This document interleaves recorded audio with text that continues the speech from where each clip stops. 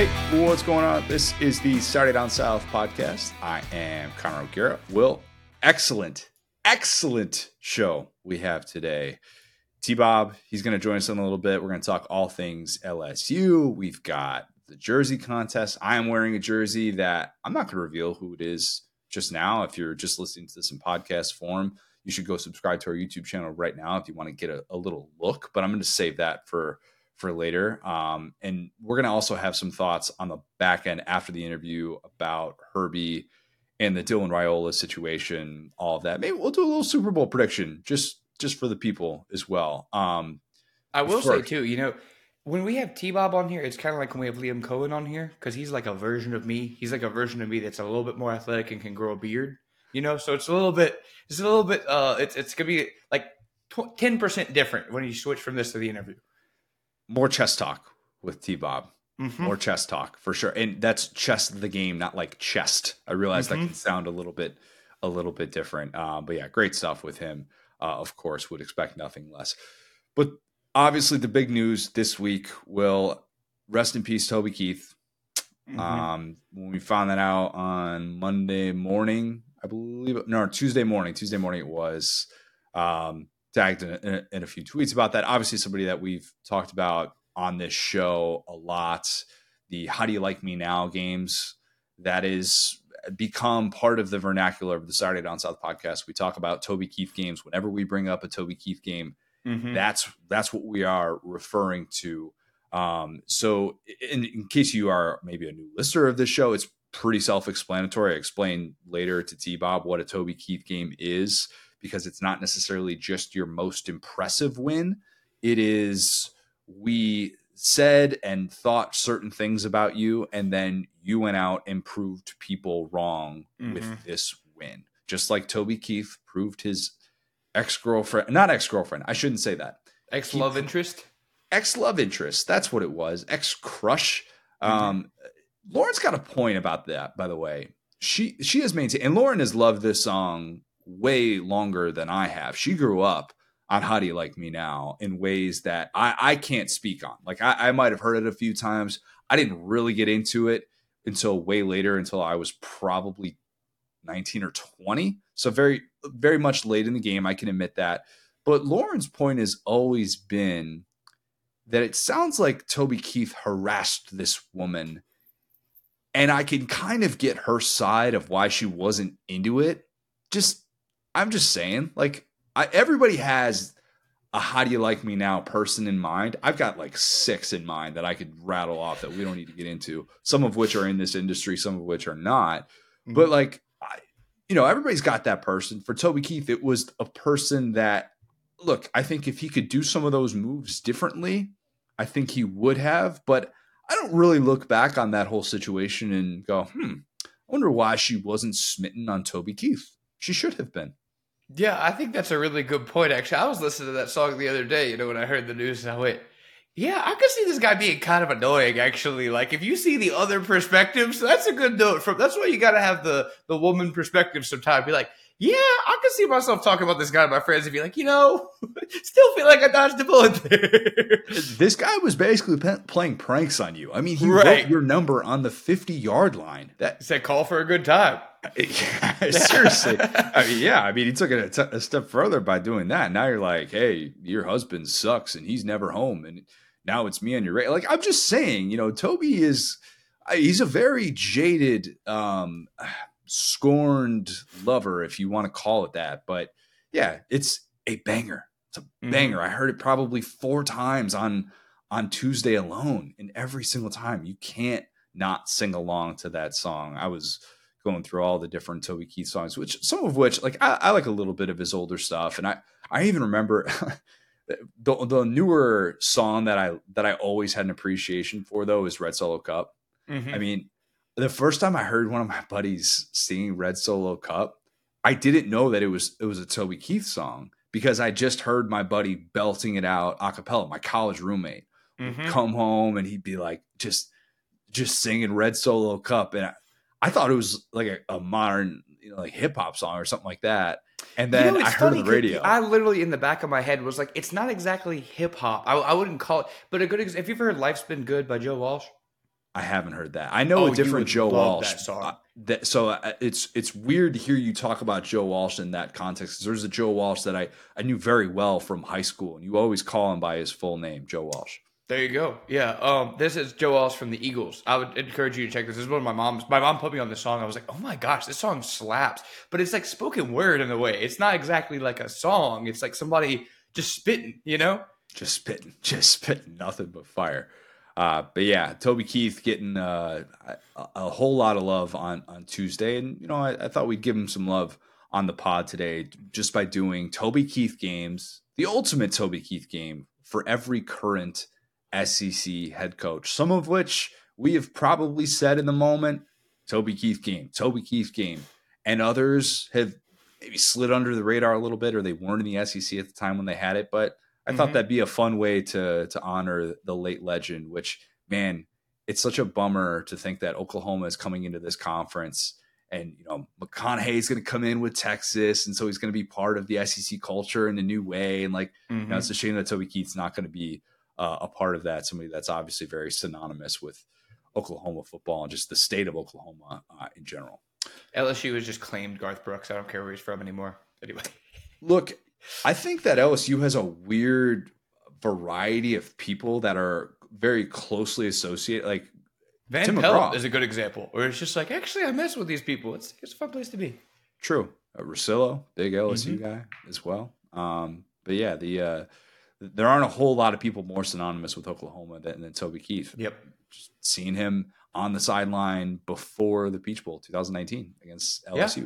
Marler had the courage to go run after him and get a selfie with him. And I was like, can't do it. Just can't quite do it. Didn't really want. I don't know if it wasn't an ego thing. I mean, I loved plenty of. You were on the clock. Yeah, you didn't want to bother. I feel it. Yeah. I don't know. Yeah, it just takes Devin Hester for me to want to do that to anybody. All right, let's start with Kalen DeBoer. The ultimate Toby Keith game for Kalen DeBoer is the 2023 Pac-12 championship. Beating Oregon with Washington, beating Oregon the second time. I got so sick. The third time in a row. They don't want you to know that it never happened for Lanning. You are exactly right. The third time that he beat Oregon in a 2-year stretch when he was at Washington. And everybody kept hearing, and look, we talked about it on these airwaves as well. Well, Washington won the first game against Oregon, but, Oregon's the better team because they passed the eye test. It was one of my least favorite takes of the 2023 season. I say that even as someone who, look, I picked Washington to go to the playoff, but I was kind of critical of what they did the second half of the year, and they didn't look like the same team that we saw in the first part. But Oregon continued to be praised for how it dominated lesser foes, and for a bit, I kept thinking, wait a minute, your best win is at Utah without Cam Rising. Like, let's keep that into perspective here when you're destroying these teams. It was such a foregone conclusion that Oregon would win the rematch in the Pac-12 championship, and instead, Washington beat Oregon at its own game. Dylan Johnson, the Mississippi State transfer, was remarkable that night. He had a $152 on the ground. Showed that Washington was not just this finesse team. And I push back on you when you say that Washington did not deserve to win the Joe Moore Award and that they won it because of scheme, because they could do things like that, but they didn't have the depth in the backfield. They had Michael Penix at quarterback and 3 NFL-ready receivers. Yeah, it makes sense, like why their style was the way that it was. But to me, that night was what clinched them the Joe Moore Award, and it showed that group had a little bit more versatility. Why Kalen DeBoer is pretty freaking good at this. And here's a question that I ask. Does he get the Alabama job if he loses that game and Washington misses out on the playoff? I think the hay was in the barn for him. I mean, the Sark win was very nice, but I think by that point, that's one of those, like, I guess we'll never know, because who he is the person that wins that game. I that's why Bama liked him. And it's funny because I feel like I have been a little bit negative about Kalen DeBoer. I loved Kalen DeBoer at Washington. You know that. I mean, I was a stan for Kalen DeBoer, and I'm glad that we could talk about real games that happened, because I felt crazy. I felt like I was by myself going, what makes y'all think this Oregon team at this point deserves to be on the field with Washington after the way that Washington has continued to dominate them, continue to prove they're the best team in the Pac whatever. I guess technically the Pac-12. They have proven.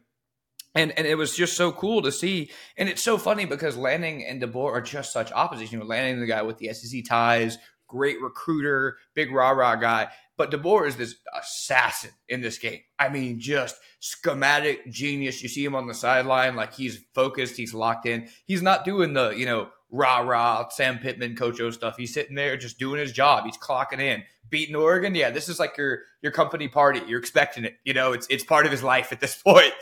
I like Dan Lanning too, but if you're giving me a coach ranking right now that has Dan Lanning ahead of Kalen DeBoer, I'm scratching my head going, to just football does not matter? Because both 2-year guys and both did phenomenal things, but having that 3-0 advantage, man, that was a big, big moment for him and what he's trying to build.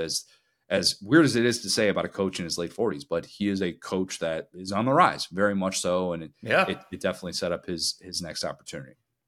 Sam Pittman, 2021 Texas is his Toby Keith game, his ultimate Toby Keith game. Could have gone 2020 Mississippi State. Thought about that at the time. I definitely called it a Toby Keith game for him.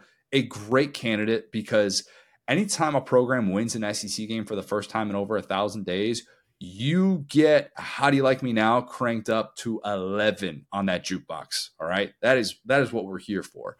And the timing of that was significant because of a certain record-setting performance that happened in Death Valley with Mississippi State against the defending champs a week earlier. I didn't choose violence. No, but you're right. They really respond, like, based on what we thought at the time, like SDS was selling shirts, for the area. That the story was Mississippi State is great, not Bo Pelini is trash after a week because they broke the record, it was that they looked unstoppable.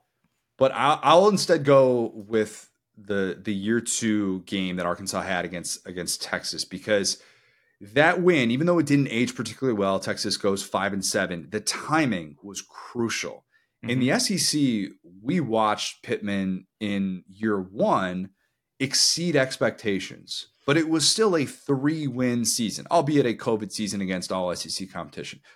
I don't know how many 3-win seasons have ever improved someone's approval rating in a significant way on the national level. It's not a whole lot. It's a little bit tougher. So in year 2, Texas coming into Fayetteville for a primetime showdown. Texas is a touchdown favorite as the number 15 team in the country. And what happened? Sam Pittman's team ran wild. My lasting hog image. Wild. They were hog wild. God, how did I miss that? Goodness gracious, Connor, be better. The lasting image I have of this game is a freshman Rocket Sanders taking a handoff late in the third quarter, and he takes it to the right side, and then all of a sudden he sees the cutback lane. And once he sees that cutback lane that was made by that Sam Pittman coached offensive line, he turns it upfield, and you watch him just carry a Texas defender 10 yards into the end zone because he wanted no part of actually doing what it took to tackle Rocket Sanders and basically the entire Arkansas fan base that night. And it was a dagger in that game. Year 2 of the Sam Pittman era was a perception changer, and it took form that night, even more so than year 1 when he exceeded expectations, but maybe didn't necessarily change the entire narrative of who Arkansas was nationally. Yes, and as we're going through this, I'm realizing that Pittman has a couple of these. I think last year's Florida game was a good example of one of those. Where they had never won there, and it was like, oh, this team's out of it. They can't make a bowl. Now, they obviously didn't end up winning the following game. But for that day, it was like, yo, like this is why we're sticking with Sam Pittman because he can get the boys playing. And I think that's the story of Sam Pittman is that whenever he's on your side, you feel like you got a chance. The guys love playing for him. And I think Texas, especially at that point, and we can kind of project or kind of look back, and it's even crazier now, seeing what Steve Sarkisian has done, all that, the brand of Texas saying, okay, we're the Longhorns, we got all this money, we got whatever. And Sam Pittman's like, how do you like me now? I don't care. I got a hog statue. None of that means anything to me. When I close my eyes and picture who are the most likely coaches to actually sing this song in a post-game celebration, Buddy Pittman's at the top of the list. Yep. It is him. He would belt that out, holding on to some nice cold beer. There is no doubt in my mind whatsoever. But yeah, that night was very, very significant in what he was trying to build. Hugh Freeze. 2014 Bama. This is pretty obvious. It's the Katy Perry game. Everybody remembers it as that. It's the first time that the Grove had ever hosted College Game Day.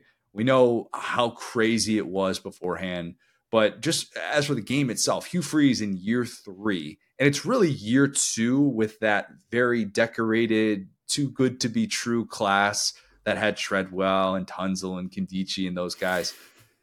That place I can't even make that joke anymore because it's all legal now. They're not punishing anybody. So you know what? Good job, Hugh Freeze. Too good to be true at the time. I think he'd probably still have some of that back because that was ultimately what led to his demise with the uncovering. Yeah, we don't need to go there. But that place was bonkers. And Ole Miss, number 11 in the country at the time, only the second time they had been ranked that high since the tricky Dick Nixon administration. Who can forget? People forget. Not you, yeah. I don't forget. No, trust me. What's easy to forget about that game is how poorly Ole Miss started. You think all of that crowd juice, that energy in that place, and you're going to get out to the races, and you're going to – no. All of that hype, and Hugh Freeze's offense did not score a touchdown in the first half. And Bama goes into the break with a double-digit lead, and they just clawed back. That's all they did that night. They clawed back. Bo Wallace plays out of his mind. That Ole Miss defense was incredible. That Ole Miss defense held Derrick Henry to 17 carries for 37 yards. That's insane. That's got to be the Sharks, man. They made that stuff look cool. That's got to be the first time in his career to that point that he had a night that frustrating. Like at no level of football, he's like the guy who averaged 37 yards a carry in high school. To get that volume and to be that held in check is wild. It's taken until this year for him to have like 5 of those games in his career, honestly. They'll go away from him sometimes, but the concept of we're giving the ball to Derrick Henry and he's not moving forward, there's not been many of those. Crazy. And that game was supposed to be like the, Ole Miss, you had your fun. The adults are here now. Go fade into obscurity like you always have done. And instead, this game was anything but that. And I remember watching this game. Guy that I was friends with in high school went to Ole Miss, which is wild to think, like suburbs of Chicago end up in Ole Miss. That just doesn't typically happen. He was an athlete. I think he was cross country there for a bit, cross country or track, one of those two things. He was a distance runner. And it wasn't a 2013 Auburn type season from Ole Miss, but in that moment, you thought maybe this could be that and coming to fruition. And that night ends up not being really a fluke, especially when Ole Miss does the same thing to Bama in Tuscaloosa the following year, which gave us one of the flukiest plays in college football history, even flukier in my opinion than the prayer at Jordan-Hare, because instead of one instance in which it should have been a turnover, that play had 3 instances. Sure did. Yeah. It should have been a turnover. I watched that earlier today again. Like that just doesn't make any sort of sense. Like you could try and simulate that play 100 times and it still probably would never end up like that. Just absolutely bananas. But somewhere high on Hugh Freeze's resume is the fact that he's going to be the last coach to beat Saban in consecutive years. He's always going to have that. Not Dabo, not Kirby, not Les, not Gojo, not Urban, not Gus, not Jimbo. Hugh Freeze, he gets that. It is just good enough to be a bar trivia question of who's the last coach to beat Nick Saban in consecutive years. Because you have to go further back than you would think. 2014, 2015, that is a how do you like me now feat. And it is definitely, I don't want to say 100%, but it has probably played a significant portion in opening the SEC doors back up to Hugh Freeze. See, this is why I love talking to you about this stuff, because I would say the 2015 game is that. Because I think, like you said, beating Alabama, it's hard. I'm not saying it's easy. But, some teams have beaten Alabama. But that second time, when you got to go to Bryant-Denny Stadium, when you got pictures of you all over the locker room and Saban's making the boys run in the offseason going, y'all lost to Ole Miss. I can't believe. And then they go in the Bryant-Denny and they hung 43 on that defense. That was the middle of Joyless Murder Ball. They went in there, and furthermore, they beat the stew out of them. Like, they went up 24-10. It went up like 30-17. Bama scored 2 touchdowns late to make that a lot closer. Yeah, it was almost like and you never know with Bama. We saw that with Tennessee this year. Sometimes they just be coming back, but those did feel like academic touchdowns at the time. Like it was in 2014. It was like you said, it was like tight. Okay, now we're gonna explode. Ole Miss came out first half of 2015 like, we've been better than you, dog. And they were. They were wire to wire better. And so, like, that was just a fun little, like that was one of the most fun, non-LSU games I've watched for me, because it was, back and forth and just super cool, and watching this great play caller who's doing the oh shucks thing. I don't know if I still know how to be a play caller. But back then, there was no better man on earth than Hugh Freeze. You bring up a good point. Hugh Freeze had to show the world, I can beat Bama without Katy Perry. Watch me. I'll do it. Dare me. I promise you I will. Game day was in the house for the second one too, because they were in Tuscaloosa for that. So yeah. Look, I think we can agree. Hugh Freeze's How Do You Like Me Now game is just against Bama. It's one of those 2 Bama games at the very least. Yeah, also, Swag Kelly, 341, 3 tutties, 10.3 average. That boy was slanging that thing against Nick Saban in 2015. I think 66 of those came on that fluke play. Yep. So take that for what it is. Everybody's got to catch a break every once in a while. Yeah. Billy Napier, you know where I'm going with this one probably. It's 2022 against Utah. And there's another candidate that we'll get to, but I think that's got to be it. It's probably not a great sign when your Toby Keith game is the first game that you coached at that team. Yeah. Not great. Not ideal. Probably not a great sign when your future first-round quarterback also looks like he might have peaked in that game, and not necessarily because of the script that you had for him, but because of what he did on improv plays. Just something that I thought about. But at the time, huge for Billy, because that was the type of football that he wanted to play. The physicality, the toughness, the endurance that his team played with to outlast an established Utah program who does all of those things. That's what we praise Kyle Whittingham's program for. That was everything Florida and Billy Napier specifically hoped it could be on that night. And I remember watching that game in the Mercedes-Benz press box after Georgia just tail whipped Oregon that day. And I was the last person in that press box because I was, admittedly invested in my Utah preseason playoff pick and all that stuff. But I wanted to see what Florida was doing. I mean, it was incredible to be able to watch. I was amazed at how they came out in the Swamp, because let's remember the 2 previous games they played in the Swamp before that. As much as we talk about how great that atmosphere is and how Florida, you just can't doubt them out in the Swamp. The 2 previous times that they took their home field was that messy, disastrous FSU game where both teams were fighting for bowl eligibility. Mm-hmm. Dameon Pierce was incredible that game, but the rest of it, you're kind of like, this was a slop fest. And then the game before that at home, they had the Mizzou game in between, but before that was the Samford game, was 70-52. The game that they won, I put in air quotes, after they finally fired Todd Grantham, and he's probably sitting at home watching Samford put up half 100, just cackling to himself. Yep. So look, that night in the Swamp, the debut for Billy was huge. Maybe it gave him a little bit too much false confidence. It's like when you win your first bet, when you're of age to be able to do that, and then you just think for the rest of your life you're this unbelievably good bettor. Maybe there was a little bit of that with Napier. But still, that was important. I almost went with the 2023 Tennessee game. Almost went with that. I think the timing of that was huge because you're 2 weeks removed from the Utah loss to open the season when everybody's calling for Billy's head. And it's a game that game was on national television. And a couple weeks later, you kind of showed, hey, we still have Tennessee's number. There's a reason why the Vols haven't won in the Swamp in a couple of decades. But this is the challenge, though, and this is why this is a bit more difficult than maybe the average person would realize, is that we know how short-lived that flex was because of what happened against Kentucky a couple weeks later. I guess you could say the same thing about the opener against Utah. So Kentucky's always just been there. Kentucky's always there waiting to just step on you real quick.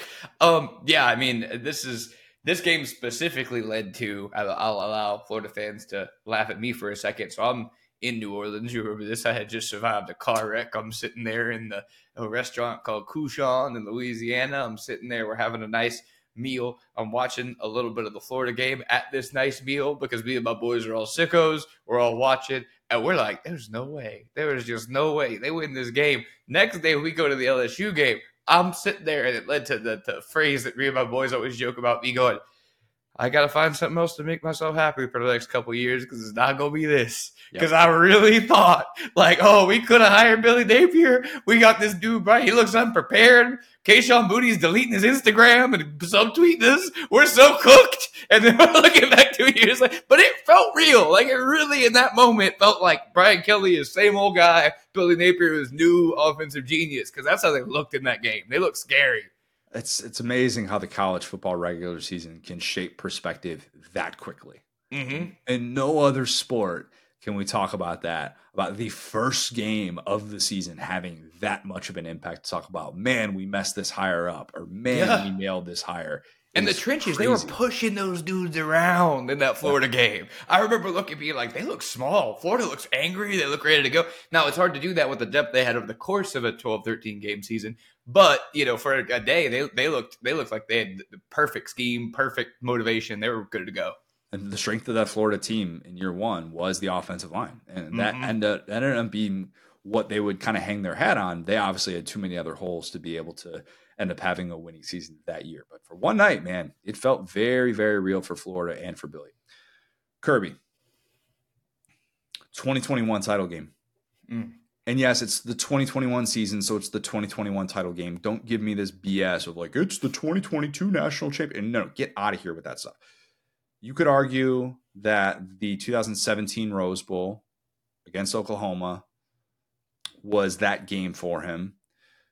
It was always, though, no matter what, it was going to come down to whether or not Kirby could end the 1980 jokes.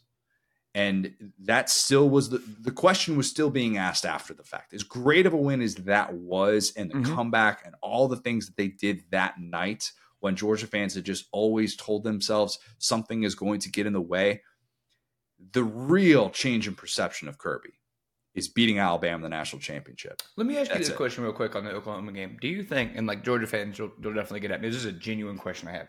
Looking back on that 2017 game, and like put yourself there. Like, don't think about now, don't think about all the wins. There. Would you have rather lost to Oklahoma in overtime and not play that championship game against Alabama?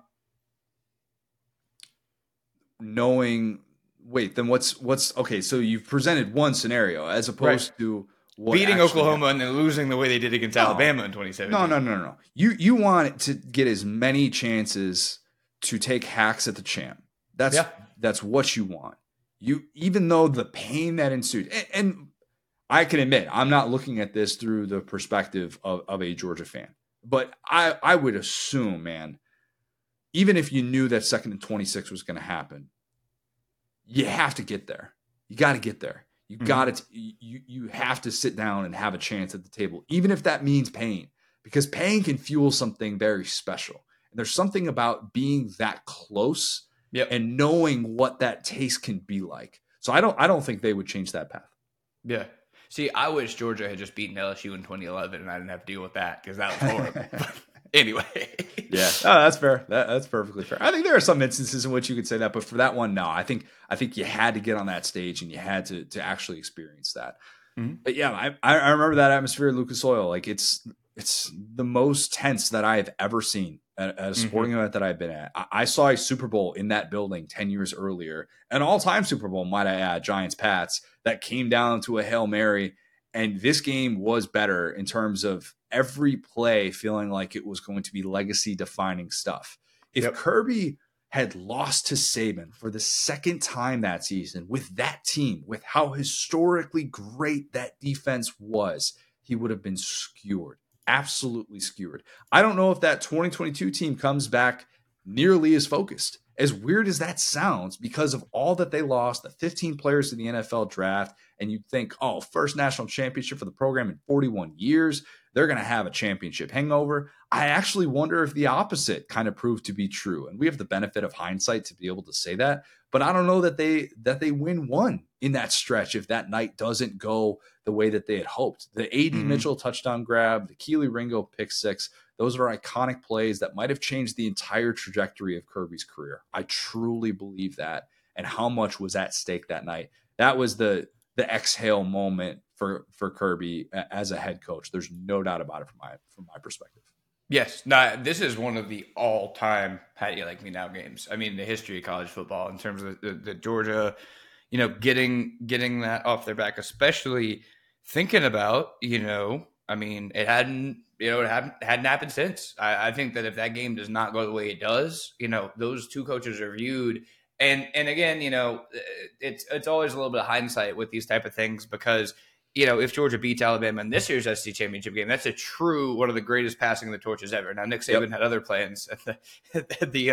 The conspiracy he's running behind the scenes to never lose. But point being, I think, just the script of that game, the Stetson fumble just felt like it was this is just so. It was the most apex. This is how you lose Alabama. It was okay, we're barely hanging on, we're barely scratching and clawing. At that point, the game was 13-12 for UGA. It was any play could have gone either way. We need you to just get down the field. And this is late in the game too. You know what I'm saying? It's we need to just get down the field, do something to where we could just weather the storm. But it's buddy, I'm gonna do the opposite of something. We're gonna do this. We're gonna give up an 18-yard touchdown drive immediately after we're gonna be losing. And then, like we said, that's it. When you play Alabama, that's it. You had your chance. See ya. That's it. But of course, like you said, Keely Ringo had other plans. Of course, you know what I'm saying?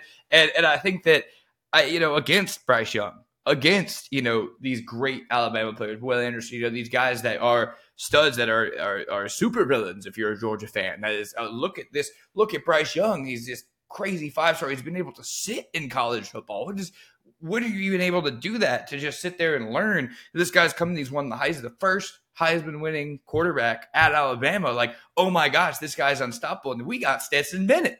This dude's out here fumbling. Our fan base can't agree if he's good or not. Because that's the thing. So many Georgia fans are talking to me about the Stetson thing. And I'm here's the thing about Stetson. Everybody was right. At the end of the day, if you felt that Stetson had that dog in him and whatever, you're probably in the minority among Georgia fans in 2021 when the real decision was made. But if you were I don't know about this guy. He doesn't have that pedigree. He doesn't have all this stuff. And in that moment, it looked Bama has this juggernaut. We have Stetson Bennett. This is just not going to go our way. But those were the moments, and we've talked about his passer rating Stetson's in these big moments. We've talked about he was able to lead his team, execute the offense, and he was not a game manager. He was a game changer. That's one thing about Stetson. And, I think that it was just so instrumental to say, all right, I don't care about any of this history. I don't care about any of this stuff. We're about to whoop these boys from here on out. After this touchdown is given up, we're going to rally the troops. The moment that Kirby agreed to become Georgia's head coach, returned to his alma mater, the only Toby Keith game that was going to ever exist for him was beating Saban in a path to a national championship, whether that was in an SEC championship or in a national championship, a playoff semifinal, something like that. That was going to be the only opportunity for him to ever say, how do you like me now? That was it. There was beating it, as great as those LSU teams were, it was always going to be about that. And he did it. And there were so many people at different points that thought it could never happen. And now it feels so inevitable with Kirby in ways that it definitely did not at the time. So I think that's a pretty easy one. I don't really think there should be a whole lot of debate on that. Okay, Mark Stoops. 2018 at Florida. Another obvious one. It's got to be. Big one. Talked about this the other day with the Stoops legacy and why we think this could be entering the final chapter for him at Kentucky. You end the 31-year losing streak against Florida. You do so in their house. Your defense is insanely good that night. Josh Allen, go back and watch that game. Josh Allen played one of the great individual games that I've ever seen from an SEC defensive player, at least in the playoff era. I mean, he was everywhere, even in coverage. The dude was incredible. And entering that night, Florida had all this buzz. It was Mullen's SEC debut with Florida. Gators were somehow inserted back into the top 25, even though they opened with an FCS team after a 4-win season. I didn't like that. I was banging the drum that Florida did not deserve this love at this point of the season. But it was a huge, huge day for Kentucky and starting this new expectation. The lasting image from that game is is my guy, Cash Daniel, with the stone cold move as Kentucky's celebrating. And it was a day that changed what Kentucky fans thought was possible. In year 6, Stoops set the stage to finally have a year unlike any since he had been there, and really unlike any that they had in the entire 21st century. And that's what he was able to do by beating Florida and not, once again, as we mentioned the other day, being the Charlie Brown football gets taken out as you're trying to send it through the uprights. But that was a game-changing day for Stoops in what he was trying to build at Kentucky. Yeah, and to your point, like this is when this stuff really rings true, right? Which is, they got a winning record against Florida since then. Like that really was a culture shift, and Yep. Stoops is another guy who I could see him really loving this song, singing it to himself. He's up there with Pittman and a lot like Pittman too, because he's a little bit mercurial. He can have some of these up and down performances. He has about one of these a year. Like last year, the Louisville game, I think was that as well. Yeah. Them coming off like, oh, well, you guys, we got football from here on out. It's like, maybe not, brother. I'm still Mark Stoops. So yeah, I that's his MO. But you're right. I think that Florida thing, what was that streak at? It was so just obscene. It was like 31 years. 31. Yeah. Oh, goodness. Yeah. I mean, that's old school college football right there. That could never, now with transfers and everything, you end up like Kentucky has now, a Vandergrift or something coming in. But every beloved Kentucky fan, every player could not beat this team. Didn't matter. I mean, we could say, what was it, like the bad Florida teams? Like there were those couple of like 4-win Florida teams, and they always beat Tennessee, and they always beat Kentucky. And those streaks stayed alive despite they were horrible until these last couple of years. And I think that's a big deal. That's how you get people to think differently about your program. Mm-hmm. You have to do that, and doing it on the road too. I think that was significant. The timing of it, because if it's in Lexington, it's a little bit different. But doing so in the swamp and silencing that play, something that Mark Stoops has now done multiple times, I think was very, very pivotal for him. All right, let's talk about your guy Brian Kelly. Mm-hmm. It's 2022 against Bama. Yep. This is a case where I think you could point probably to better wins on Kelly's resume, including 2020 Clemson, even though Trevor Lawrence out with COVID that day, a little bit different. I would also throw in the 2012 win that Notre Dame had at Oklahoma. That's what actually set the stage for them to be able to make a national championship run, even though obviously they didn't have a conference championship to be able to play in. But like how much that team kind of played with fire, that was where they really kind of asserted their dominance on the road. That game was closer than what the final score indicated, but I thought that was a really impressive win for that team, and one that was easy to forget when they're like out here struggling against Purdue and stuff like that.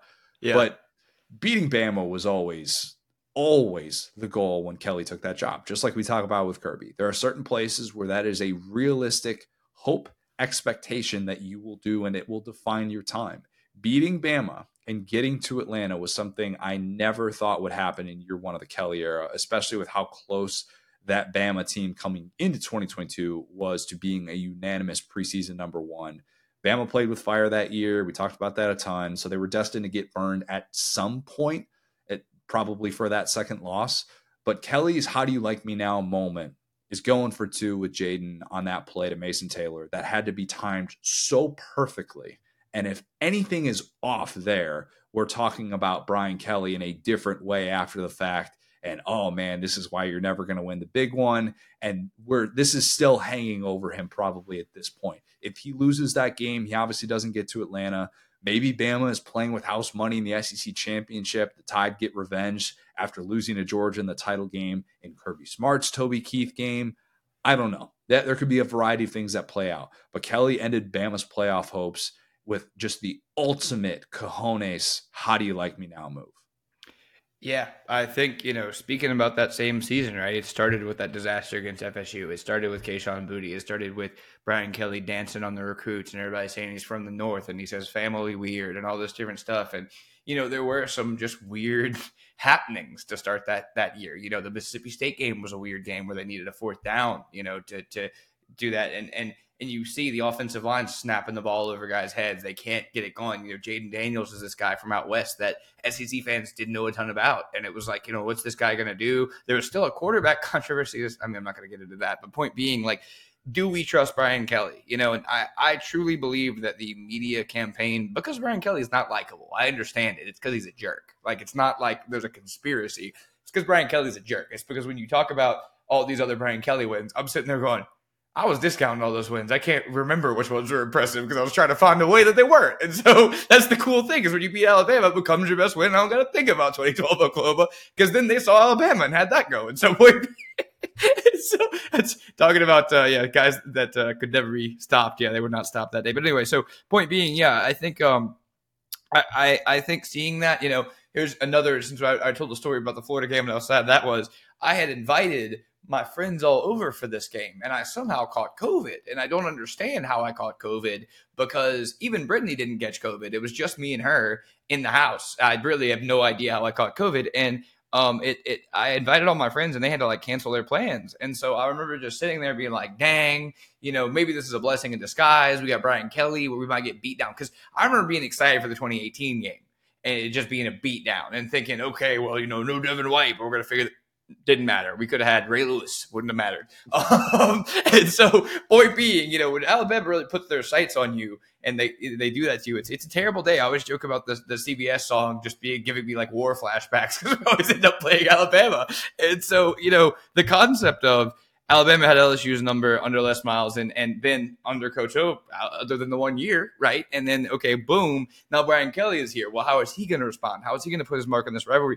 And the thing about Brian Kelly that killed me is that, like I said, people were being subjective about him. It was like, I don't like you, so I want to turn you into a bad coach. And I did the same thing, like I just said. But at the end of the day, when you sit there, you say, like I said, this is now the winningest coach in college football. He belongs on a field with Nick Saban, not in the GOAT discussion with Nick Saban, but who does at this point? Bear Bryant? You know what I'm saying?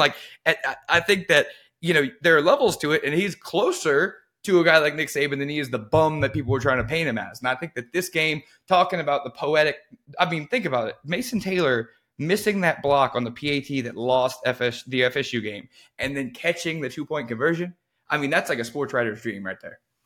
When Will hits us with a triple table pound, I'm sorry. I'm so sorry. If we're talking 2022 LSU Alabama, I will do a table pound. I'm done, hopefully.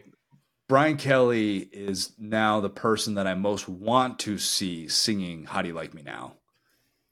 That in the fakest "How Do You Like Me Now?" Oh, sounds like Peter Griffin. God. It's probably an accurate geographical representation. That's pretty good. I did a little video the other day where I'm singing it in the car. I'm like, how much Southern accent do I turn on right now?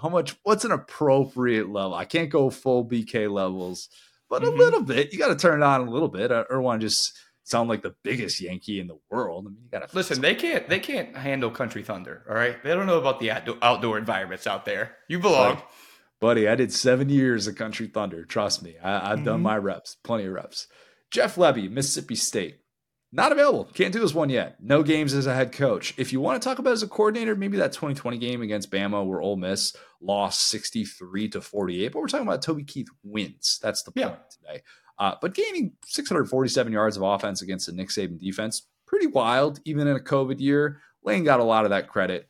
Lebby probably was able to get on the map even more so as a play caller when that happened. But again, we'll put a pin in this. We'll circle back. Maybe Jeff Lebby was facing a pretty daunting task year one. They're last in the country in percentage of returning production. Maybe we'll dig into those rankings a bit more next week.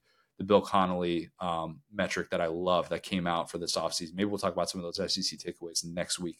But they're last in the country in that. It's a daunting task, but maybe it just sets up for every week to be a How Do You Like Me Now game for Jeff Lebby. That's the good news. That's the thing. The worst thing you could have is a bunch of returning losers, okay? If you got guys that are scoring 3 points in a game, get those guys out of here. Start over, all right? No reason to give them any time of day. Make your team how you want to, bro. You got it. Nothing wrong with that. Let's go to Drink. Drink's got a few of these. Plenty. Oh, yeah. You could go with 2021 against Florida. That was definitely one of them. The nail in the coffin from the Mullen era, the May the Force be with you game where he throws on the hoodie afterwards. All-time moment, really was. 2022 at South Carolina, just continuing that domination of the Gamecocks. Immediately after South Carolina had got into the top 25, 2023 at Kentucky, especially after Kentucky jumps out to that early lead. And then it's, Mizzou's, kind of a fraud. They can't win on the road. And then what happened after that? They just dominated Kentucky and took the life out of that place. Could even include the bowl game against Ohio State. Almost went with that because national stage, it's New Year's Six bowl, hadn't been to a New Year's Six or BCS bowl game. You could go with that. But I'm going with Tennessee this past season. That's the game. The stand-on business game is how it will forever be known for Drink. Okay? Whether you like him or not. That's the stand-on business game. The beatdown that Mizzou put on Tennessee in the second half of that one. 2 years after just getting walloped by Josh Heupel's squad. That game had a New Year's Six bowl hanging in the balance, and Mizzou left absolutely no doubt. 36-7. Drink epitomizes how do you like me now? Probably more than any coach in the conference, because while Pittman is the one that you can most picture singing these songs, Drink is the one who claps back the most and is definitely the most likely to text an ex-girlfriend or something like that after a big-time win with a how do you like me now moment. I don't know that Drink has a lot of ex-girlfriends back in his day. He's kind of, I think he and his wife met when he was in high school or something like that, so maybe that's the wrong candidate. But he could definitely have a few of those moments. He is the But he probably keeps up. He's like, somebody denied me a bank loan when I was 26 years old, the GA. And guess what? I'm rich now. Like, he strikes me as that guy. Well, look, if whatever you got to do to get you fired up, man. Lord knows he's not lacking any of those sources of motivation. But has a lot of those types of games. I think that is the definitive Toby Keith game for Drink. Yes, it's funny because you mentioned almost all of them. I randomly went on a little deep dive. Remember Steve Wilkes, man? Oh, Steve Wilkes still doing prominent things in the NFL. He is the defensive coordinator for the Niners. And I was talking to one of my buddies about that. I was like, are we going to pretend like he's good now? And he's like, no. It's like actually kind of wild to think about the process of Drake and how, I'm trying to remember. It's Southeast Missouri State that Petrino was at. SEMO. I think yes. Southeast Missouri State. Yeah, they averaged like 8 point something yards a carry for an entire game against Mizzou, and like the fact that it was like so bad, the Army game, and they kind of came back and won, and this long climb to where he's at right now, I think is so cool. The hiring Blake Baker, and like it's like the Lord of the Rings at this point. It's like a trilogy of getting to this point. So yeah, I think this is perfect. Yeah, I think but also the Ohio State game. Yeah, but that game was huge. That game was really, really important. I think just getting to that place and doing so against a team like Tennessee that had your number. And to that point, it was like, all right, you had this close loss against Georgia. You had a game that was sitting right there against LSU, and you kind of you squandered that one late. You should have killed Jaden Daniels when you had the chance. You probably should have. Would have been a good idea. But beating Tennessee and doing so in that fashion, to me, was an even louder statement. Like, they beating Ohio State. Them. I mean, they really did. Like that game was totally a one-sided affair. Even though early on it's kind of going back and forth. I still felt like Mizzou was controlling that game early, even if it was like a one-score lead for a bit. But yeah, I think that one even more so than Ohio State. Yeah, I think for him, it's like, this is this whole season in a way. You know what I'm saying? And when they have played Georgia close at times, they feel like they're almost there. Smoking Tennessee the way that they did. And again, Josh Heupel, kind of a younger guy, a little bit of a new age guy, right? I mean, they might be like similar, but his offense feels more like Gen Z. Like Josh Heupel's offense just feels like, it's a TikTok speed offense. It's either going to score or if you go to the restroom, you're missing something. All right. And so point being, like the fact to just be like, no, actually the way that I'm doing stuff, Kirby Moore, like you said, it's a big deal. And like I said, just hats off to the Ohio State win. And I said at the time, I said in the preview, I'm never going to feel bad about Ryan Day's talent level. I think that right now we're feeling that. I mean, the way that if that loss creates, I hate that we've been talking about this already, but if that loss creates an Ohio State national championship where they just went, you know what, we can't do this again. We can't do this again. That will in itself have a big, like ripple effect on the college football picture. So Drink has been a good story. He's been an interesting cat. The second that Ohio State wins a national championship next year, which I'm not predicting that. I can't do that. I predicted Ohio State to win like 3 titles in the last 5 years. So I won't do that. Mm-hmm. But the second they do, I will have the column ready why Mizzou helped Ohio State win a national championship. That's the SEC spin. There you go. Right there. Brent Venables, 2023 Texas. Really the only one that is significant, in my opinion. This is pretty obvious. Let's remember the start that Oklahoma got off to in 2023 was kind of a raised eyebrow. 5-0, nothing but double-digit wins. They were top 4 in the country in both scoring offense and scoring defense going into that game against Texas. And a Texas team that already beat Bama. So it's like, all right, we saw what happened in this matchup last year. Like, I get it. You know, Dylan Gabriel was actually able to play in this one, but still, like, this should be Texas's game. And what happened? I mean, the Venables defense forces 3 turnovers. Didn't matter that they let over, they allowed over 500 yards in that game. Who cares? The 3 turnovers was the story of that game. And to flip that so quickly in year 2 for Venables after just getting embarrassed in year 1, maybe some sneaky hot seat talk for Venables going into year 3 if they don't win that game. If you just simply flip the results of that game and just everything else stays the same, kind of like, is he really going to be the guy? You know, it's the Oklahoma standard. Like, I don't know, man. I don't know if he's shown us enough. But by doing that against Texas, a game that Texas probably should have won, to me, that was a big, big moment to show that Venables, at least for now, belongs in that job. Yes, 100%. It was the full Venables brand on display. Like you said, the turnovers, the just all-time like walk them down drive by Dylan Gabriel. It's like, okay, you know, we got this UCF coordinator, UCF quarterback. You know, we got this defense. You guys are used to seeing offensive football. We're going to show you how fun smash mouth football can be. And also, trust me on these guys over here. They're pretty dope. So yeah, I think that was just the masterclass of what Venables can be. I think that he will have more in his future. I don't think that will be the last one if we look at this 5 years from now. But for now, that's clearly the top candidate. About Lane. Lane, thought about this for a bit, went back and forth, but it is September 30th, 2023.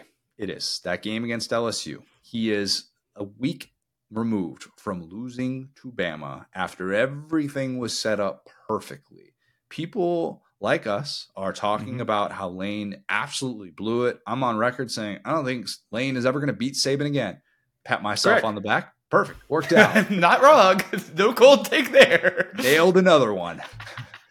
Maybe he knew going into that LSU game, the stat that someone might have said repeatedly throughout the entire offseason about Lane having 1 win against a Power 5 team that finished with at least 9 regular season wins. Maybe he knew that, or maybe he didn't. I don't know.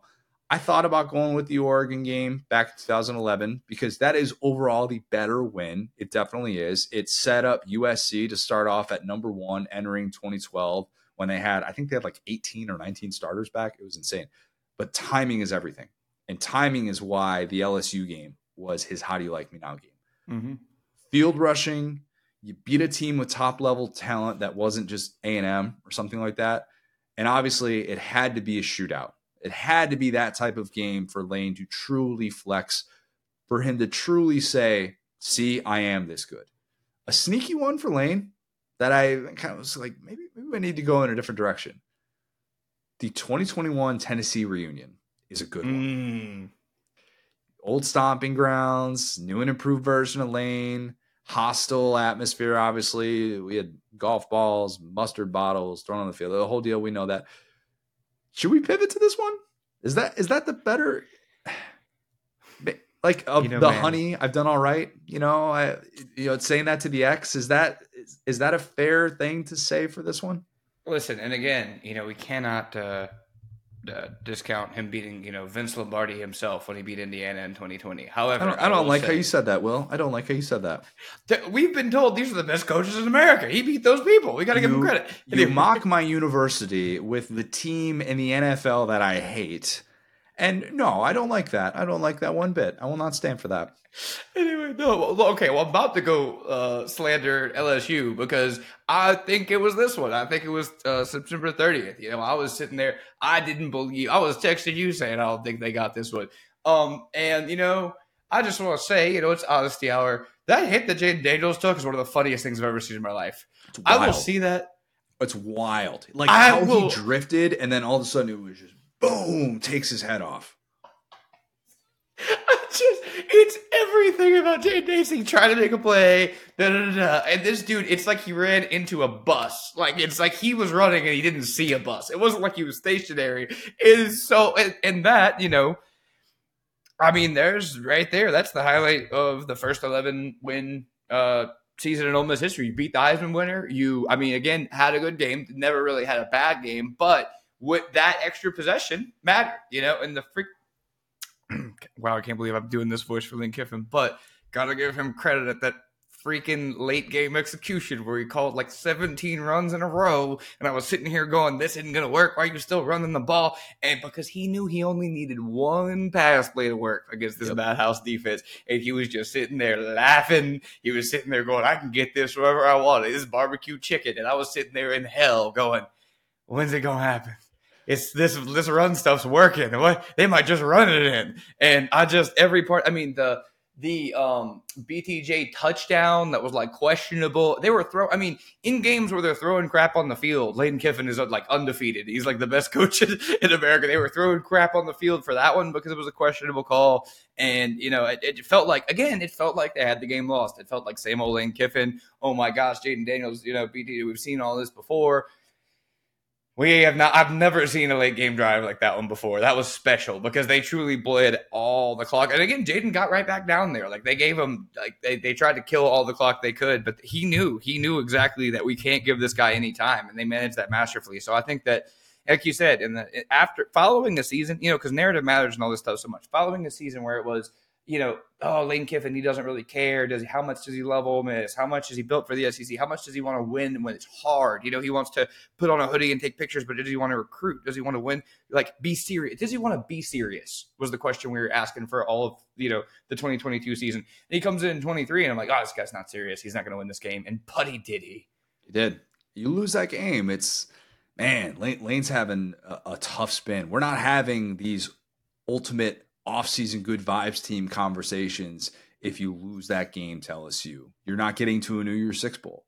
You're not changing the way that people think about you without being able to close out that night. Thought about the verbal meme of Jaden Daniels taking that Ole Miss hit, handshake emoji, Regina George getting blindsided by that bus. I swear that was the exact image in my head. What a better comeback. Jaden goes on to win the Heisman. Regina George ends up, you know, oh no, she didn't win Spring Fling Queen. Mm-hmm. That went to Caddy Herring. It's Katie. I haven't seen the new Mean Girls yet. I'm just pulling that out of the archives, even without current context. Pretty impressive. No big deal. Shane Beamer had a lot to choose from. Yeah. Very tempting to say Clemson in Death Valley 2022. That is the better overall win. But it's got to be that night against Tennessee, man. It's got to be. The timing.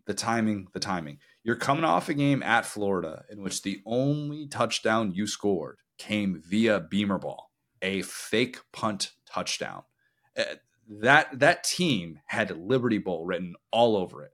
6-4, not going anywhere. Tennessee comes to town. I always tell the story. Marty Smith is trying to hype up the crowd, SEC Nation, and that place is dead. The weather is crappy. South Carolina fans are defeated. They're like, yeah. Look, by the time the lights turned on that night, sandstorms blaring, they were ready to roll. They absolutely were. Spencer Rattler, the scrutinized transfer quarterback, were kind of like, you know what? This thing didn't really work out. Should they maybe go to Luke Doty? We were having those conversations after the Florida game. And then he played one of the best individual games that you will ever see a quarterback play that night.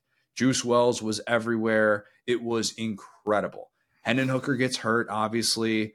Tennessee did not have a prayer to win that game, even if he had stayed healthy. At the time that injury happened, that game was over as far as I'm concerned. And I know it's the number one offense in the country. Maybe they get into the 40s. Yeah, like, look, I get it. Get into the 60s.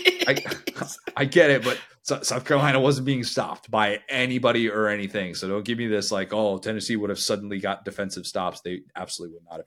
Beamer's had a lot of these. He's had a lot of, like, year one against Florida and against Auburn were both big time Toby Keith games where he's got the family there in the post-game interview and he's like, hey, I'm making my dad proud. And it's this like inspiring stuff. Like he's got all of that. And I almost went with the Florida game. I almost did because that game 2021, which was kind of in the midst of this free fall for Dan Mullen, where they win 40-17. I mean, they just clubbed them.